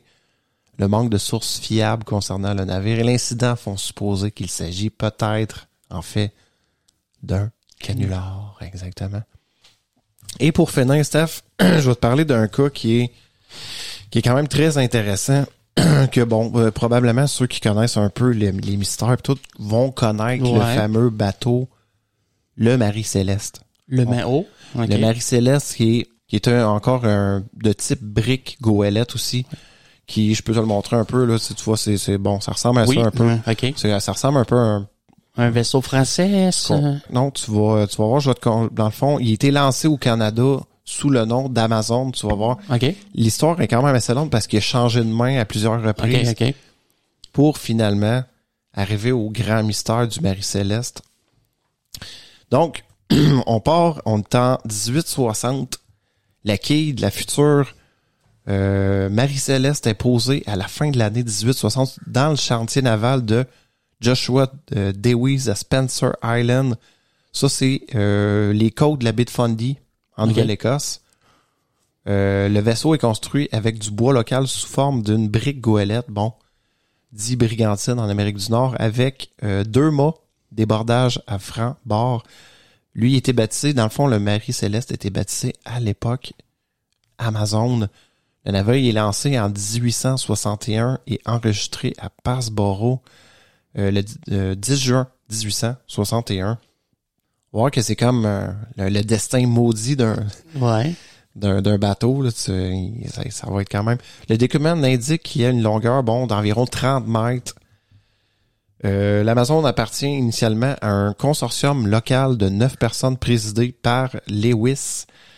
Parmi les associés figure Robert McLellan, le premier capitaine du bateau. Donc, l'Amazon prend son premier voyage en 1861, un an après sa construction. Il se rend à Five Island, donc dans le bassin des mines, pour embarquer une cargaison de bois à destination de Londres. Puis après avoir supervisé le chargement, le capitaine McLellan tombe malade. Et sa condition empirant, le navire retourne à Spencer Island où McLellan meurt le 19 juin de la même année. Donc, John Notting Parker le remplace pour la traversée de l'Atlantique pour le voyage. Mais le voyage, finalement, il est mouvementé. L'Amazon percute des équipements de pêche au large d'Eastport dans le Maine. Et après avoir quitté Londres, elle coule un brick lors d'une collision dans la Manche. Ouais, wow, c'est ça. Okay. Oui, c'est ça. Dans le fond, elle a une collision avec un autre bateau, puis elle fait couler l'autre bateau. Ouais. Donc, elle fait à peine 1 an. La marde est déjà poignée dans le Marie Céleste, l'Amazone de l'époque. Là. Donc, Parker qui commande le navire durant 2 années, puis navigue essentiellement dans les Antilles. L'Amazone traverse l'Atlantique en novembre 61, puis il se rend en France. À Marseille, excuse-moi. Elle est peinte par un artiste inconnu ayant peut-être été honoré de Pellegrine. Je sais pas qui est honoré de Pellegrine, mais bon, ça a l'air d'être un artiste connu. OK. Parker quitte le navire, lui, en 1863 et William Thompson lui succède au commandement donc pendant 4 ans jusqu'en 1867, ça va être le nouveau capitaine, ça va être William Thompson. Le second de l'Amazone se rappelle que durant ces années, nous sommes allés dans les Antilles, en Angleterre et en Méditerranée. Rien d'inhabituel ne s'est produit. Donc, en octobre 1867, le navire est jeté à la côte de l'île du Cap-Breton lors d'une tempête. Et les dégâts sont tels que ses propriétaires l'abandonnent et le vaisseau est acheté comme épave le 15 octobre. Acheté, tu faisais Acheté. Acheté, OK. Non, je veux dire acheté par, justement par Alexandre McBean. Okay. Il rejette. Exact. Il rejette l'épave parce que là, il était, tu sais, vu que les dégâts étaient tels que les propriétaires ont abandonné le vaisseau. Il a été acheté par, le 15 octobre de cette année-là par Alexander McBean de Glass Bay, toujours en Nouvelle-Écosse. Puis, moins d'1 mois plus tard, McBean vend l'épave. Là, OK. Ça finit plus. Vend l'épave à un homme d'affaires local qui le revend encore en 1868, à Richard W. Haynes, un marin de New York. Donc, ce dernier l'achète pour 1750 $.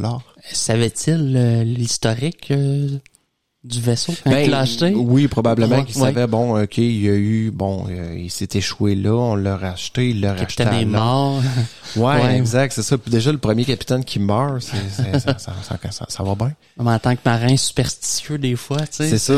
Puis Richard Haynes, dans le fond, lui, il l'achète pour 1750, puis il dépense 8225 $ pour 8825 $. Donc, environ 133 000 $. De nos jours, exact. Pour le réparer. Puis il devient, dans le fond, il devient capitaine de son navire. Puis en décembre 1868, il l'enregistre comme un vaisseau américain au bureau des douanes du port de New York sous son nouveau nom. Le Marie Céleste, exact. Ensuite, en octobre, là on est 1 an après, le navire est saisi par les créanciers de Haynes et vendu à un consortium encore new-yorkais présidé par James H. Winchester. Puis au cours des 3 années qui suivent, la composition du partenariat évolue à plusieurs reprises, mais Winchester conserve une part majoritaire. Aucun document ne liste les activités de du Marie durant cette période. Au début de l'année 1872, le navire subit d'importantes modifications d'une valeur de 10 000 $ à cette époque-là, qui équivaut à 180 000 $. Sa longueur passe à 31 mètres, sa largeur à 7,8 mètres. Par ailleurs, un second pont est ajouté aussi. Le compte-rendu d'un inspecteur indique l'agrandissement aussi de la dunette. La dunette, en fait, ça se trouve être la partie arrière où le capitaine couche un peu... mais j'ai le vaisseau c'est ça, c'est que la partie tête, là. Pas vraiment, parce que comme je te montrais, dans le fond, c'est vraiment comme plus un... ça ressemble à ça, mais la partie arrière ici est agrandie pour... les quartiers du capitaine? Exactement. La dunette, c'est ce qui est... Puis un nouveau tableau arrière aussi. Et le remplacement de nombreuses charpentes est fait. Puis, le tonnage aussi est augmenté.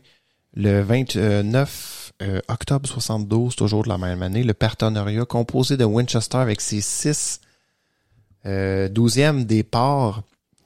Bon, 6/12e départ, c'est 50%. Ouais, deux investisseurs avec chacun un 12e et le nouveau capitaine Benjamin Briggs ayant le 4/12e restant. Donc, c'est qui Benjamin Briggs? Puis Benjamin Briggs, lui, est né dans le Massachusetts le 24 avril 1835. Puis c'est l'un des 5 fils du capitaine Nathan Briggs. Et 4 deviennent marins, dont 2 comme capitaines. C'est dans la famille. Benjamin est chrétien, pratiquant, qui lit régulièrement la Bible et témoigne fréquemment lors de prières. 1862, l'année de son mariage avec sa cousine. OK. Ouais. Sarah Elizabeth Cobb.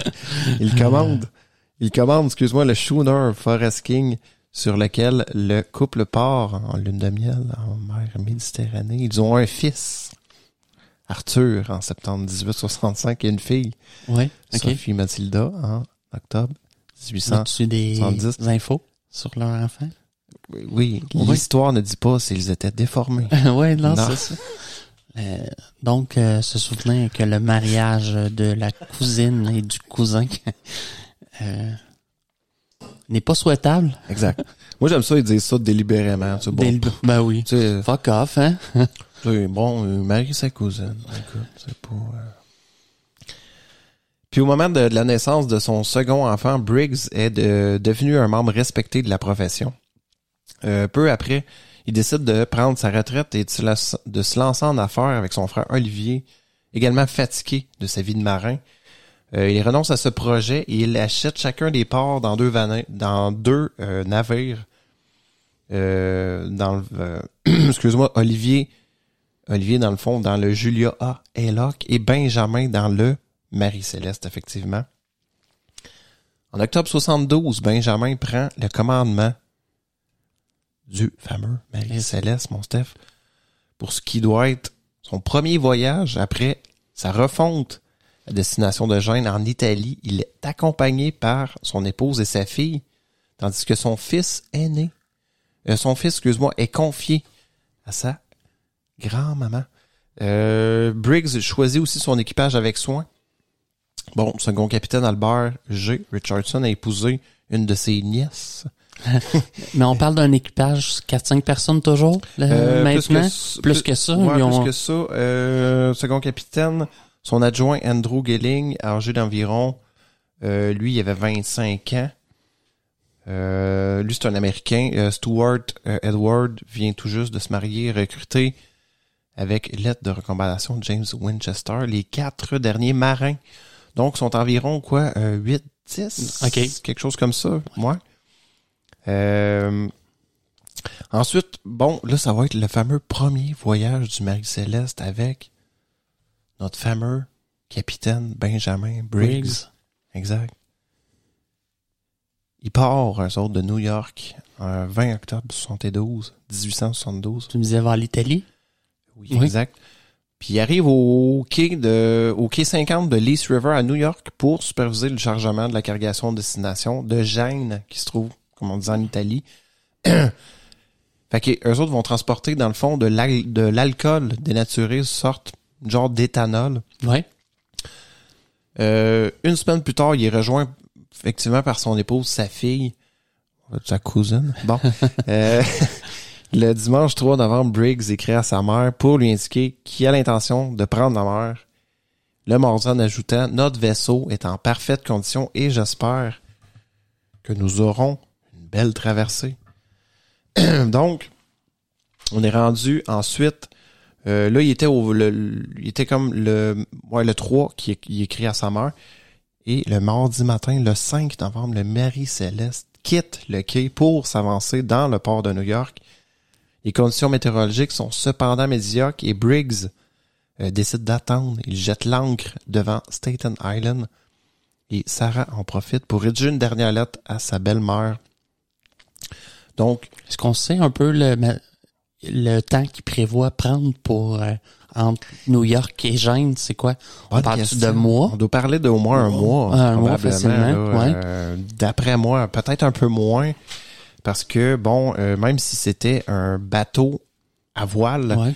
Il y avait probablement un moteur aussi, là. Je pense qu'il y a un moteur, on va le dire un peu plus tard, là. Finalement, dans le fond, ils partent 2 jours plus tard, le 7 novembre. Quitte, finalement, le port pour la haute mer. Mais alors que le Marie-Céleste s'apprête pour prendre la mer à un autre goélette, le brick, ça va être quand même important dans l'histoire, là. Le D Gracia, immatriculé au Royaume-Uni, se trouve non loin de là à Aboken, où il attend son chargement avec du pétrole à destination de Gibraltar. Son capitaine David Morehouse et son second Olivier Deveau sont également originaires de la Nouvelle-Écosse. Donc, étant donné leur parcours similaire, il est probable que Morehouse et Briggs se connaissent. Certaines sources avancent qu'ils sont de bons amis et qu'ils dînent ensemble la soirée avant le départ du Mary Celeste. Mais les preuves de cette rencontre se limitent à un entretien avec la veuve de Morehouse 50 ans après les faits. Donc, le D Gracia prend la mer pour Gibraltar le 15 novembre. Donc, 8 jours après que le Marie-Céleste emprunte la même route maritime. Oui. Le détroit de Gibraltar, qui est le lien entre l'océan Atlantique et la Méditerranée. Je sais pas si c'était le détroit de Gibraltar, parce que là, ils ont l'air à dire que c'est juste Gibraltar, et les deux, ce que tu vas comprendre, c'est que les deux, tu vas voir plus tard dans l'histoire, on va continuer, mais tu vas voir que d'après moi, ça doit pas être le même endroit. Okay. Je pense que c'est au niveau de la côte portugaise, si je me trompe pas. Parce que dans le fond, justement, vendredi le 13, vers 13h, le mercredi 4 décembre 1872, là, sont partis, on disait, le 7 novembre. Oui. Donc, presque un mois plus tard, le fameux Dei Gracia se trouve à mi-chemin entre Accor et la côte portugaise, alors que le capitaine Morehouse montait sur le pont. Alors que le capitaine Morehouse montait sur le pont, le timonier repère un navire à environ 10 km et approchant en zigzagant. Les mouvements erratiques du navire et la disposition inhabituelle de ses voiles poussent Morehouse à penser que quelque chose ne va pas. Alors que les deux navires se rapprochent, personne n'est visible sur le pont, ni ne répond au signal envoyé. Donc Morehouse demande alors à Deveau, son adjoint, et à son adjoint, John Wright, à se rendre à bord du navire inconnu. Après avoir identifié le navire comme étant le Marie-Céleste grâce au nom peint sur la poupe, les deux hommes montent à bord et concluent que le navire est abandonné. Les voiles sont en mauvais état et certains ont disparu tandis que le gréement est endommagé avec des cordages pendant des deux côtés du navire. L'écoutille principale est verrouillée, mais les deux autres sont ouvertes. La seule embarcation de sauvetage qui a visiblement été tirée sur l'écoutille principale a disparu, tandis que l'habitacle abritant le compas a été déplacé et sa protection de verre brisée. La cale du navire est inondée aussi sur une hauteur de 1 mètre. Quantité d'eau importante, mais pas dramatique pour un navire de cette taille. Une canne de sondage improvisée, probablement utilisée pour mesurer le niveau d'eau dans la cale, est retrouvée abandonnée sur le pont. Donc, la dernière entrée du livre de bord du Marie-Céleste découvert dans la cabine du second capitaine est datée du 25 novembre à 8 heures, soit 9 jours avant. Elle indique que le Marie-Céleste se trouvait à 74 km au sud-ouest, où elle est découverte non loin de l'île Santa Maria dans les Açores. Deveau note que l'intérieur de la cabine a été sali par l'eau qui est entrée par les trappes, mais qu'ils sont en relativement en bon ordre.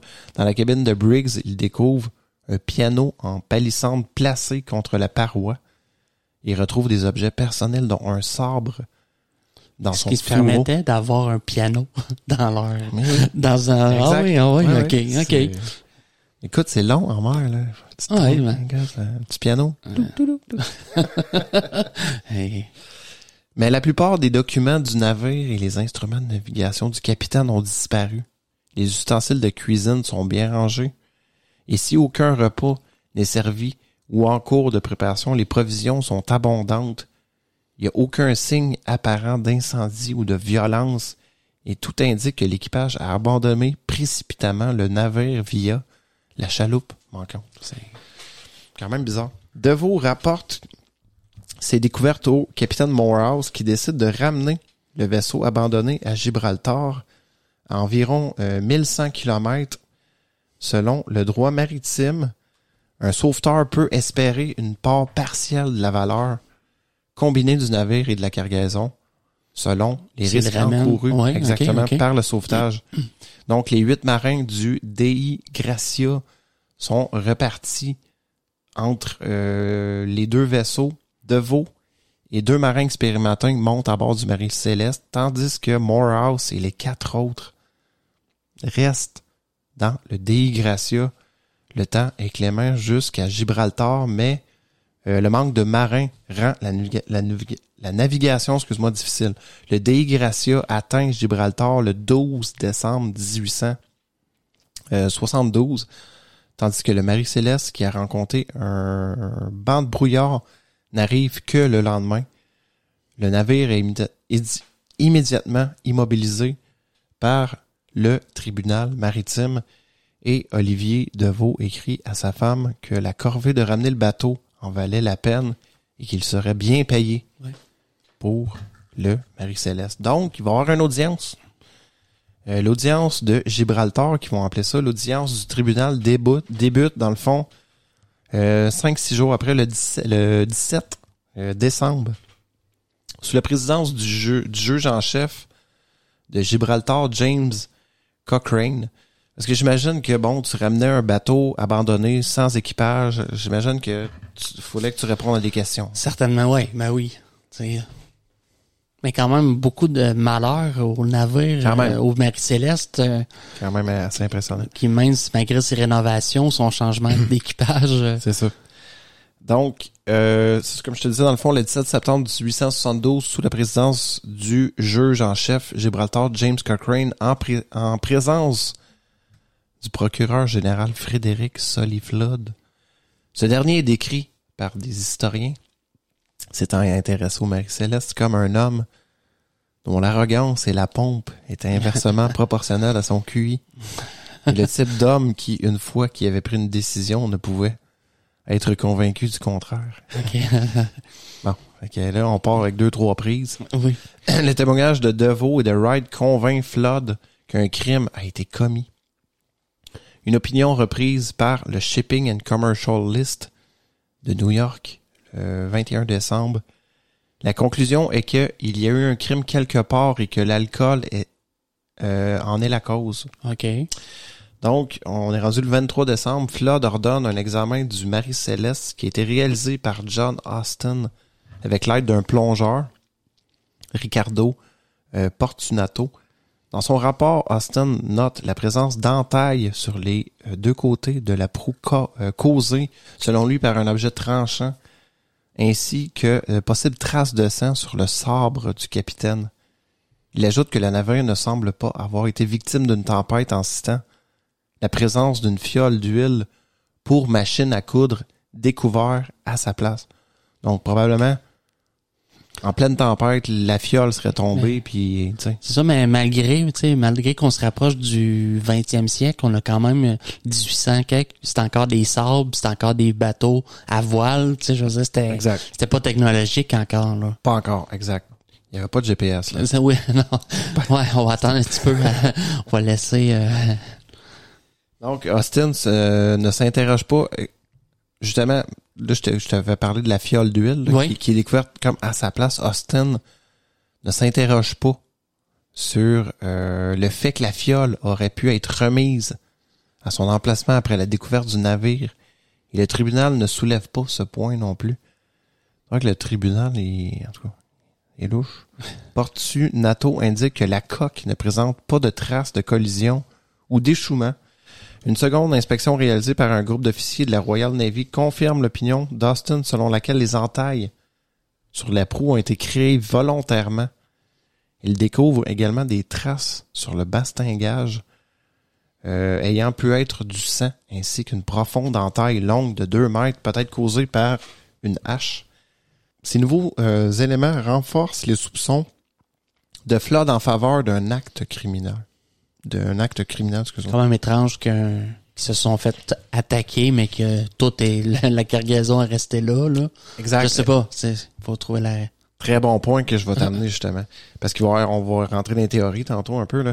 Le 22 janvier 1873, dans le fond, il transmet le rapport du tribunal au Board of Trade de Londres en ajoutant ses conclusions selon lesquelles l'équipage s'est saoulé avec l'alcool transporté, OK, sans mentionner, OK, qu'il était totalement impropre à la consommation. On parlait d'éthanol. Ouais. C'est du 94%, là. Exact, là, on parlait de exact. Ça, faut pas oublier le fait que j'ai dit tantôt, là, c'est de l'éthanol, là. Et a assassiné les officiers et la famille de Briggs. Il aurait ensuite entaillé la proue pour faire croire à une collision avant de quitter le navire à bord de chaloupe. OK. Flood considère que le capitaine Morehouse et ses hommes cachaient quelque chose en avançant spécifiquement que le Mary Celeste aurait été en réalité, découverte plus à l'est que le livre de bord avait été trafiqué. Il refuse en effet de croire que le navire ait pu naviguer aussi loin sans équipage, alors que l'histoire maritime pouvait démontrer le contraire. Ouais. Fait que le copropriétaire James Winchester arrive à Gibraltar, lui, le 15 janvier, en provenance de New York, pour récupérer son navire et sa cargaison, indiquant à l'enquête qu'il ignorait jusque-là que Briggs voyageait avec sa femme puis sa fille. Flood demande une caution de 15 000 $, bon, somme que Winchester n'a pas. Peu après, il apprend que, par des rumeurs, que Flood pensait qu'il aurait délibérément engagé un équipage afin d'assassiner Briggs et ses officiers. C'est drôle parce que le procureur Flood, là, c'est le petit Joe lui, oui. Là, il pense que, mettons, Winchester, OK, il est propriétaire, a engagé un équipage afin d'assassiner Briggs et ses officiers. Wow. Au cœur d'une série d'échanges acerbes avec le procureur général Winchester témoigne de sa confiance envers le capitaine Briggs. Un homme intègre et insiste sur le fait qu'il n'aurait pas abandonné son navire, sauf en cas de force majeure. Ben oui. La théorie de la mutinerie proposée par le fameux procureur Flood subit 2 revers majeurs dans les jours qui suivent. Les analyses scientifiques, les traces découvertes sur le sable. Il y a d'autres endroits du navire conclu qu'il s'agit pas de sang, mais de rouille. Ah. Conclusion que Flood ne divulgue pas. Ouais, non, OK. Tandis que le capitaine Shuffed de la marine américaine, sollicité par le consul américain Howard Sprague, indique que les entailles sur la proue ont été causées par l'action de la mer sur le bois du navire. Simplement. Exact. Sans éléments pour corroborer les soupçons, Flood libère à contre-cœur le Mary Céleste le 25 février. 2 semaines plus tard, il prend la mer avec un équipage recruté localement sous le commandement du capitaine George Blanchford du Massachusetts. Puis la question de la récompense est décidée, le 8 avril, c'est quand même pas mal 3-4 mois après, quand Cochrane annonce que les sauveteurs recevront, quand même 170 livres qui équivaut quasiment à 150 000 aujourd'hui, soit 1/5 de la valeur totale du navire puis la cargaison. Fait que quand même, cela est très inférieur à ce qui était entendu, par exemple, par un expert qui estime que la récompense aurait dû être 2 ou 3 fois plus importante, dans le fond, étant donné les risques encourus aussi pour ramener le navire à bord. Le journaliste McDonald Hastings indique que par la suite que le juge aurait difficilement pu rendre un jugement plus dur. Donc, les conclusions de James Cochrane est particulièrement virulente envers David Morehouse pour sa décision prise pendant l'audience d'envoyer le De Gracia commandé par Olivier Deveau pour livrer sa cargaison de pétrole et d'huile de baleine. Morehouse reste néanmoins à la disposition du tribunal Le ton de Cochrane sous-entend qu'un crime a été commis et selon l'historien Brian Hicks, cela garantit que Morehouse et son équipage resteraient pour toujours suspects devant le tribunal et l'opinion publique. Fait que on va rentrer un peu dans les théories. Bon, l'acte criminel peut-être, malgré le manque de preuves en faveur d'un acte criminel, le meurtre de Briggs et de ses officiers par un équipage ivre ou par des marins du Dei Gracia qui a trouvé le théorie continue à être brièvement proposée par le copropriétaire James Winchester qui aurait peut-être planifié une fraude à l'assurance. Comme on disait, par les journaux rapportent que le Marie-Céleste était bien assuré au-delà de sa valeur réelle. OK. Le principal intéressé rejette ces accusations et les compagnies d'assurance ne lancent aucune enquête à ce sujet. Ensuite, en 1931, un article de la Quarterly Review suggère que David Morehouse aurait attendu, la Marie-Céleste avant d'attirer son équipage à bord du Dei Gracia où ils auraient été tués. Dans son analyse, Paul Begg, note que cette théorie ignore le fait que le Dei Gracia était bien plus lent que le Marie-Céleste. Il n'aurait pas pu combler 8 jours d'avance sur cette dernière. Il a également été avancé que les capitaines Briggs et Morehouse auraient organisé l'affaire pour pouvoir se partager la récompense offerte aux sauveteurs. Pourtant, Benjamin Briggs étant en partie propriétaire du navire puis de la cargaison, aurait essuyé une grosse perte, c'est ça. Elle les abandonnait au profit d'une prime de sauvetage à partager avec un ami. L'amitié pourtant mal documentée aussi entre les deux capitaines, que comme je t'avais expliqué au début. Brian Hicks note néanmoins que si Morehouse et Briggs avaient prévu une telle escroquerie, ils n'auraient pas planifié un mystère aussi voyant. Et il se demande pourquoi Briggs aurait laissé son fils aussi derrière lui s'il voulait disparaître définitivement. En se mettant dans l'optique que, il a décidé de lever le voile avec sa fille et sa femme, puis de disparaître, puis en tout cas. Il y a certains commentateurs qui suggèrent une attaque de pirates rifins. Rifins? Ouais, actifs le long de la côte marocaine, dans le coin de l'Afrique. Des années 70, dans son analyse de 1942, Charles Eddie Fay note cependant que des pirates auraient pillé le navire. On parlait de l'alcool tantôt. Les objets personnels de l'équipage, dont certains avaient de la valeur, sont retrouvés sur le Marie-Céleste. En 1925, l'historien John Gilbert Lockhart propose que Briggs, pris d'une fureur religieuse, ait massacré tous les occupants du navire avant de se suicider. Mais dans une édition ultérieure de son ouvrage, Lockhart, qui a discuté avec des descendants de Briggs, s'excuse et retire sa fameuse théorie. J'espère bien. Il me semble que c'est pas logique. Là, tu tues tout le monde. Je sais pas. C'est quand même assez bizarre. Et finalement, écoute, peut-être un phénomène naturel. Pour Paul Begg, le véritable mystère n'est pas de savoir si Briggs et l'équipage ont abandonné un navire rempli de provisions et apparemment en bon état. Mais pourquoi? Dans le fond, c'est plus ça, là, tu sais. Les observateurs s'accordent pour considérer qu'une telle décision n'a pu être causée que par des circonstances extraordinaires.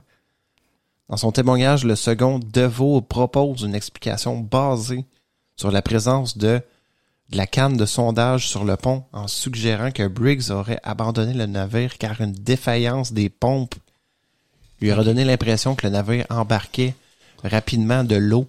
De même. Ils l'ont retrouvé dans la cale, tu me disais. Un mètre d'eau. Mais il disait que c'était pas dramatique. C'était pas dramatique, mais. Vu la grosseur du bateau, mais un capitaine chevronné aurait pas pris la décision quand même d'abandonner le navire. Non, exact. À moins d'être sûr qu'il coule, peut-être c'est ça. Là on quitte. Mais vu son remorquage puis le temps, tu sais, je veux dire, il a jamais coulé. Il a jamais coulé parce que probablement que est-ce qu'ils ont réussi à il avait l'air d'être capable de quand même, ils ont sûrement réparé rapidement les gréements puis les voiles pour pouvoir juste se rendre à Londres. Aussi, une autre théorie, bon, il y a même peut-être une violente trombe pour expliquer la présence d'eau dans les cabines ainsi que l'état déplorable de ses voiles et de son gréement, c'est possible. Ouais. Une trombe d'eau, écoutez, ça ressemble à vous allez voir des images, là, ça ressemble à une tornade dans l'eau. OK. En fait, ça vient du ciel, puis ça fait comme, c'est comme si c'était une tornade d'eau. Exact. Ils appellent ça une trombe. Ce qui est peut-être possible aussi, bon, il parle aussi peut-être, bon, de présence d'iceberg, peut-être. La crainte de s'échouer ou un tremblement de mer, bon, un tsunami, bon, qu'on appelle, là. Oui. Puis, mais selon les données hydrographiques, il est peu probable qu'un iceberg ait pu dériver si loin au sud et n'ait pas été repéré par d'autres navires. Puis même à là, tu sais, c'est comme pas logique, là. Dans un ouvrage aussi, Begg étudie la théorie selon laquelle la Marie Céleste en cale minée aurait commencé à dériver vers le Dolbara. En cale minée, c'est dans le sens que quelque chose qui est en cale minée, c'est quelque chose qui avance plus, donc qui est probablement qui a plus de vent. Ouais.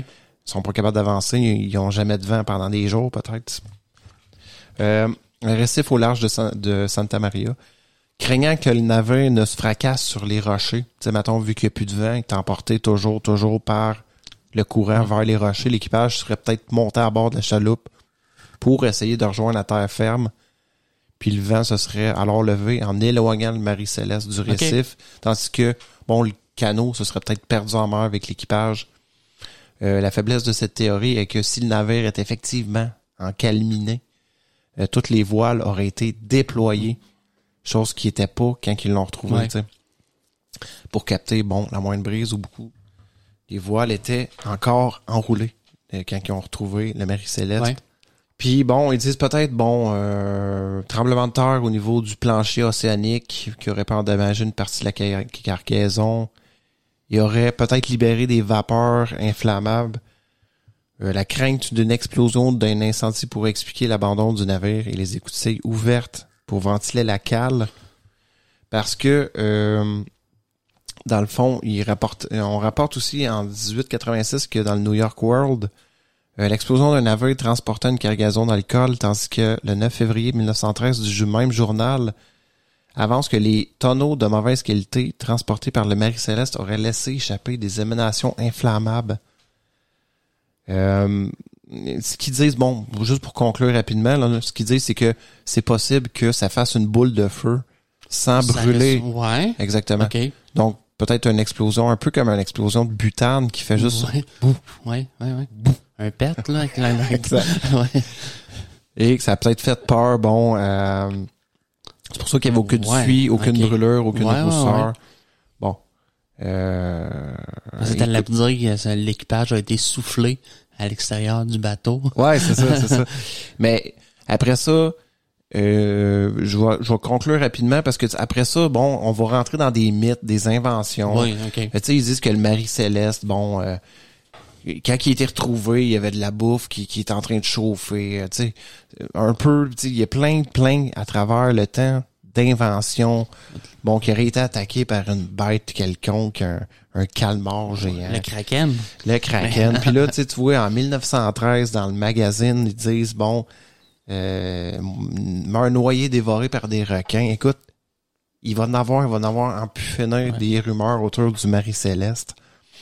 Puis, dans le fond, le Marie Céleste, lui, dans le fond, il est devenu un navire que le monde aimait plus, tu sais. Okay. Puis maudit. Ouais, exact. Puis Hastings note aussi que le fameux Marie Céleste pourrit sur les quais où personne ne voulait s'en occuper. De la petite goélette. Ouais. Fait qu'en février 73, le consortium revend le navire à perte à un autre groupe d'affaires de New York. Le Marie Céleste voyage alors essentiellement dans l'océan Indien, où ses traversées se font régulièrement à perte. Il continue néanmoins à apparaître dans les rubriques des faits des journaux. En 1879, elle fait escale sur l'île de Sainte-Hélène, car son capitaine Edgar, Tout-Hill est malade.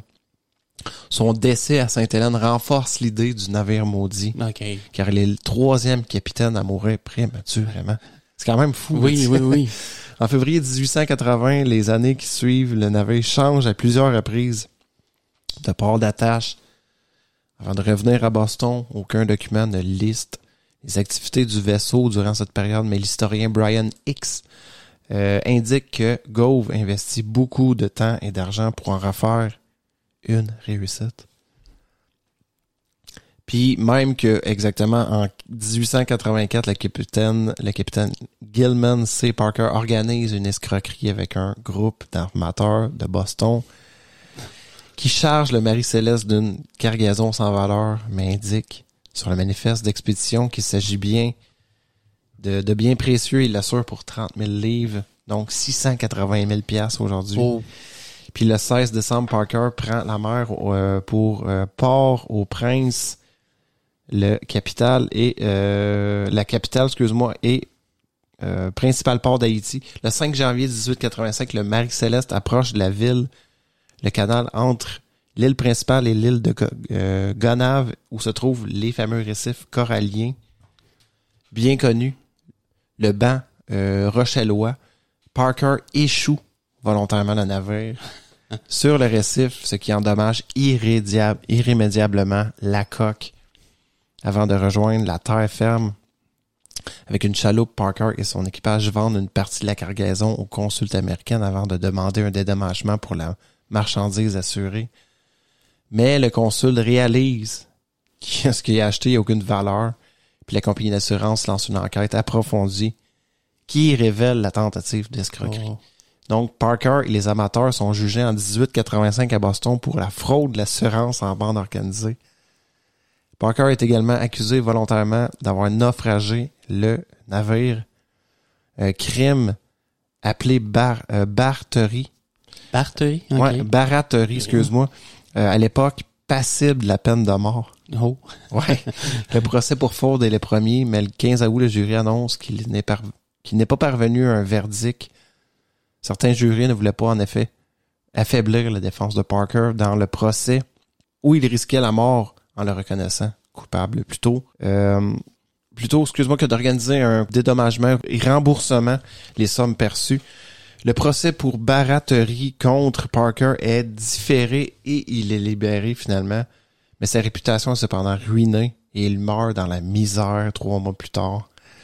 L'un de ses co-accusés, sombre lui dans la folie et un autre se suicide. L'auteur Begg note que si le tribunal des hommes ne pouvait punir ces hommes, la malédiction qui envoûtait le navire depuis que son premier capitaine Robert McLellan était mort durant son premier voyage, pouvait, par-delà la tombe aquatique du vaisseau, exercer sa terrible vengeance. Wow. Exact. Fait que, c'est en 2001, une expédition menée par l'archéologue américain romancier Clive Closer annonce avoir découvert les restes d'un navire enseveli dans le fameux banc rochellois proche d'Haïti que je te parlais. Puis seuls quelques morceaux de bois et de métal peuvent être récupérés, le reste étant prisonnier dans le corail. Les premiers tests, les échantillons montrent qu'ils correspondent en fait exactement au fameux Marie-Céleste, mon Steph. Ouais. Et je vais vous conclure ça comme rapidement. Fait que c'est un peu l'histoire du Marie-Céleste qui était ma dernière des mystères un peu de l'océan. Je vais finir avec une citation. C'est la mer, il faut l'imaginer, la voir avec le regard d'un homme de jadis, comme une barrière étendue jusqu'à l'horizon, comme une immensité obsédante, omniprésente, merveilleuse, énigmatique. À elle seule, elle est un univers, une planète. Donc, je finis comme ça avec c'est très beau pour ce petit proverbe, citation. Il y a beaucoup de choses que j'aurais pu parler, mais là, je suis resté comme... On est resté sur la mer. Peut-être qu'éventuellement, je ferai un podcast sur les profondeurs. Les profondeurs, oui. OK. Dieu sait quel monde. Tu as mis... Non, mais tu as présenté la surface. La surface, oui. J'ai parlé beaucoup de bateaux, mais... Non, mais tu nous parles... Oui, donc la mer, c'est une obsession pour l'homme, puis pour l'humanité. Je veux dire, comme avec ton proverbe que tu termines, tu sais. Je sais c'est quoi, tu sais, sur un rivage, puis tout ce que tu vois à perte de vue, c'est de l'eau. Exact. Tu te mets à projeter. Mais qu'y a-t-il donc à cette extrémité, à l'autre bout? Exact. Puis, tu sais, juste le fait aussi qu'il y a, 5%, tu sais, des fonds marins explorés, ouais. C'est quand même, mais c'est quand même freak, là. Est-ce qu'on peut se dire, est-ce qu'il y a encore des îles sur Terre qui seraient pas découvertes? Ou toutes, je sais pas. Je pense pas. Probablement pas, hein. Probablement pas au niveau des îles, puisque les satellites... terres émergées qui sont en dehors de l'eau, ça doit être tout répertorié. Je pense qu'avec les satellites, ça doit être difficile de dire, qu'il n'y a pas un endroit que... Est-ce qu'on est allé partout sur ces îles-là? Peut-être pas. OK. Mais on les a cartographiés ou répertoriés. Parce que vous regarderez sur un globe terrestre, il y a des îles. Il y a de l'île. Il y a des îles perdues au milieu du Pacifique. Là, quand tu regardes l'île de Pâques, là, oui, c'est complètement en plein milieu de l'océan. C'est carrément en bas t'es quasiment en hauteur de la longitude de l'Argentine, peut-être. Oui. Mais au milieu du Pacifique. Petite île perdue. Oui. Dire qu'il y a des gens qui ont vécu là, qui ont créé. On pourrait parler. L'île de Pâques qui est quand même. avec ses gros visages là, c'est quand même un mystère, sur la provenance des gens. Ouais. Ben, la disparition un peu moins, mais sinon, écoute, c'était les mystères de la mer. Merci David. Les ténèbres et la mer. Ouais. Sinon, on est partout aussi. Je veux dire, on peut pas être plus partout qu'on est partout. Non, je pense pas. On est presque Dieu. On est omniprésent. On est comme la mer. Omnipotent. Ouais. On est comme la mer. On a le don d'ubiquité, là. Sinon, écoute, venez nous voir. On est sur Facebook. On est sur X. On est sur... écoute, on est sur YouTube. On est où? News, Spotify. Apple Podcast. Google Podcast. Oui. Tu m'en as donné aussi tantôt un nom de podcast. Castbox. Exact. En fait, c'est que on est sur toutes les plateformes de podcast. Oui. Exact. Ce qui est fun. Steph, si vous voulez nous écrire notre adresse email, mon Steph. C'est lelaboratoire-d'idées@gmail.com. Donc, le laboratoire d'idées@gmail.com. Donc, venez donc nous écrire. Ouais. Hein? On vous attend. On a juste ça à faire toute la journée. On attend. On est triste, hein? On dort plus, là. Non. Bon, on se revoit la semaine prochaine. Merci à tous. Bye.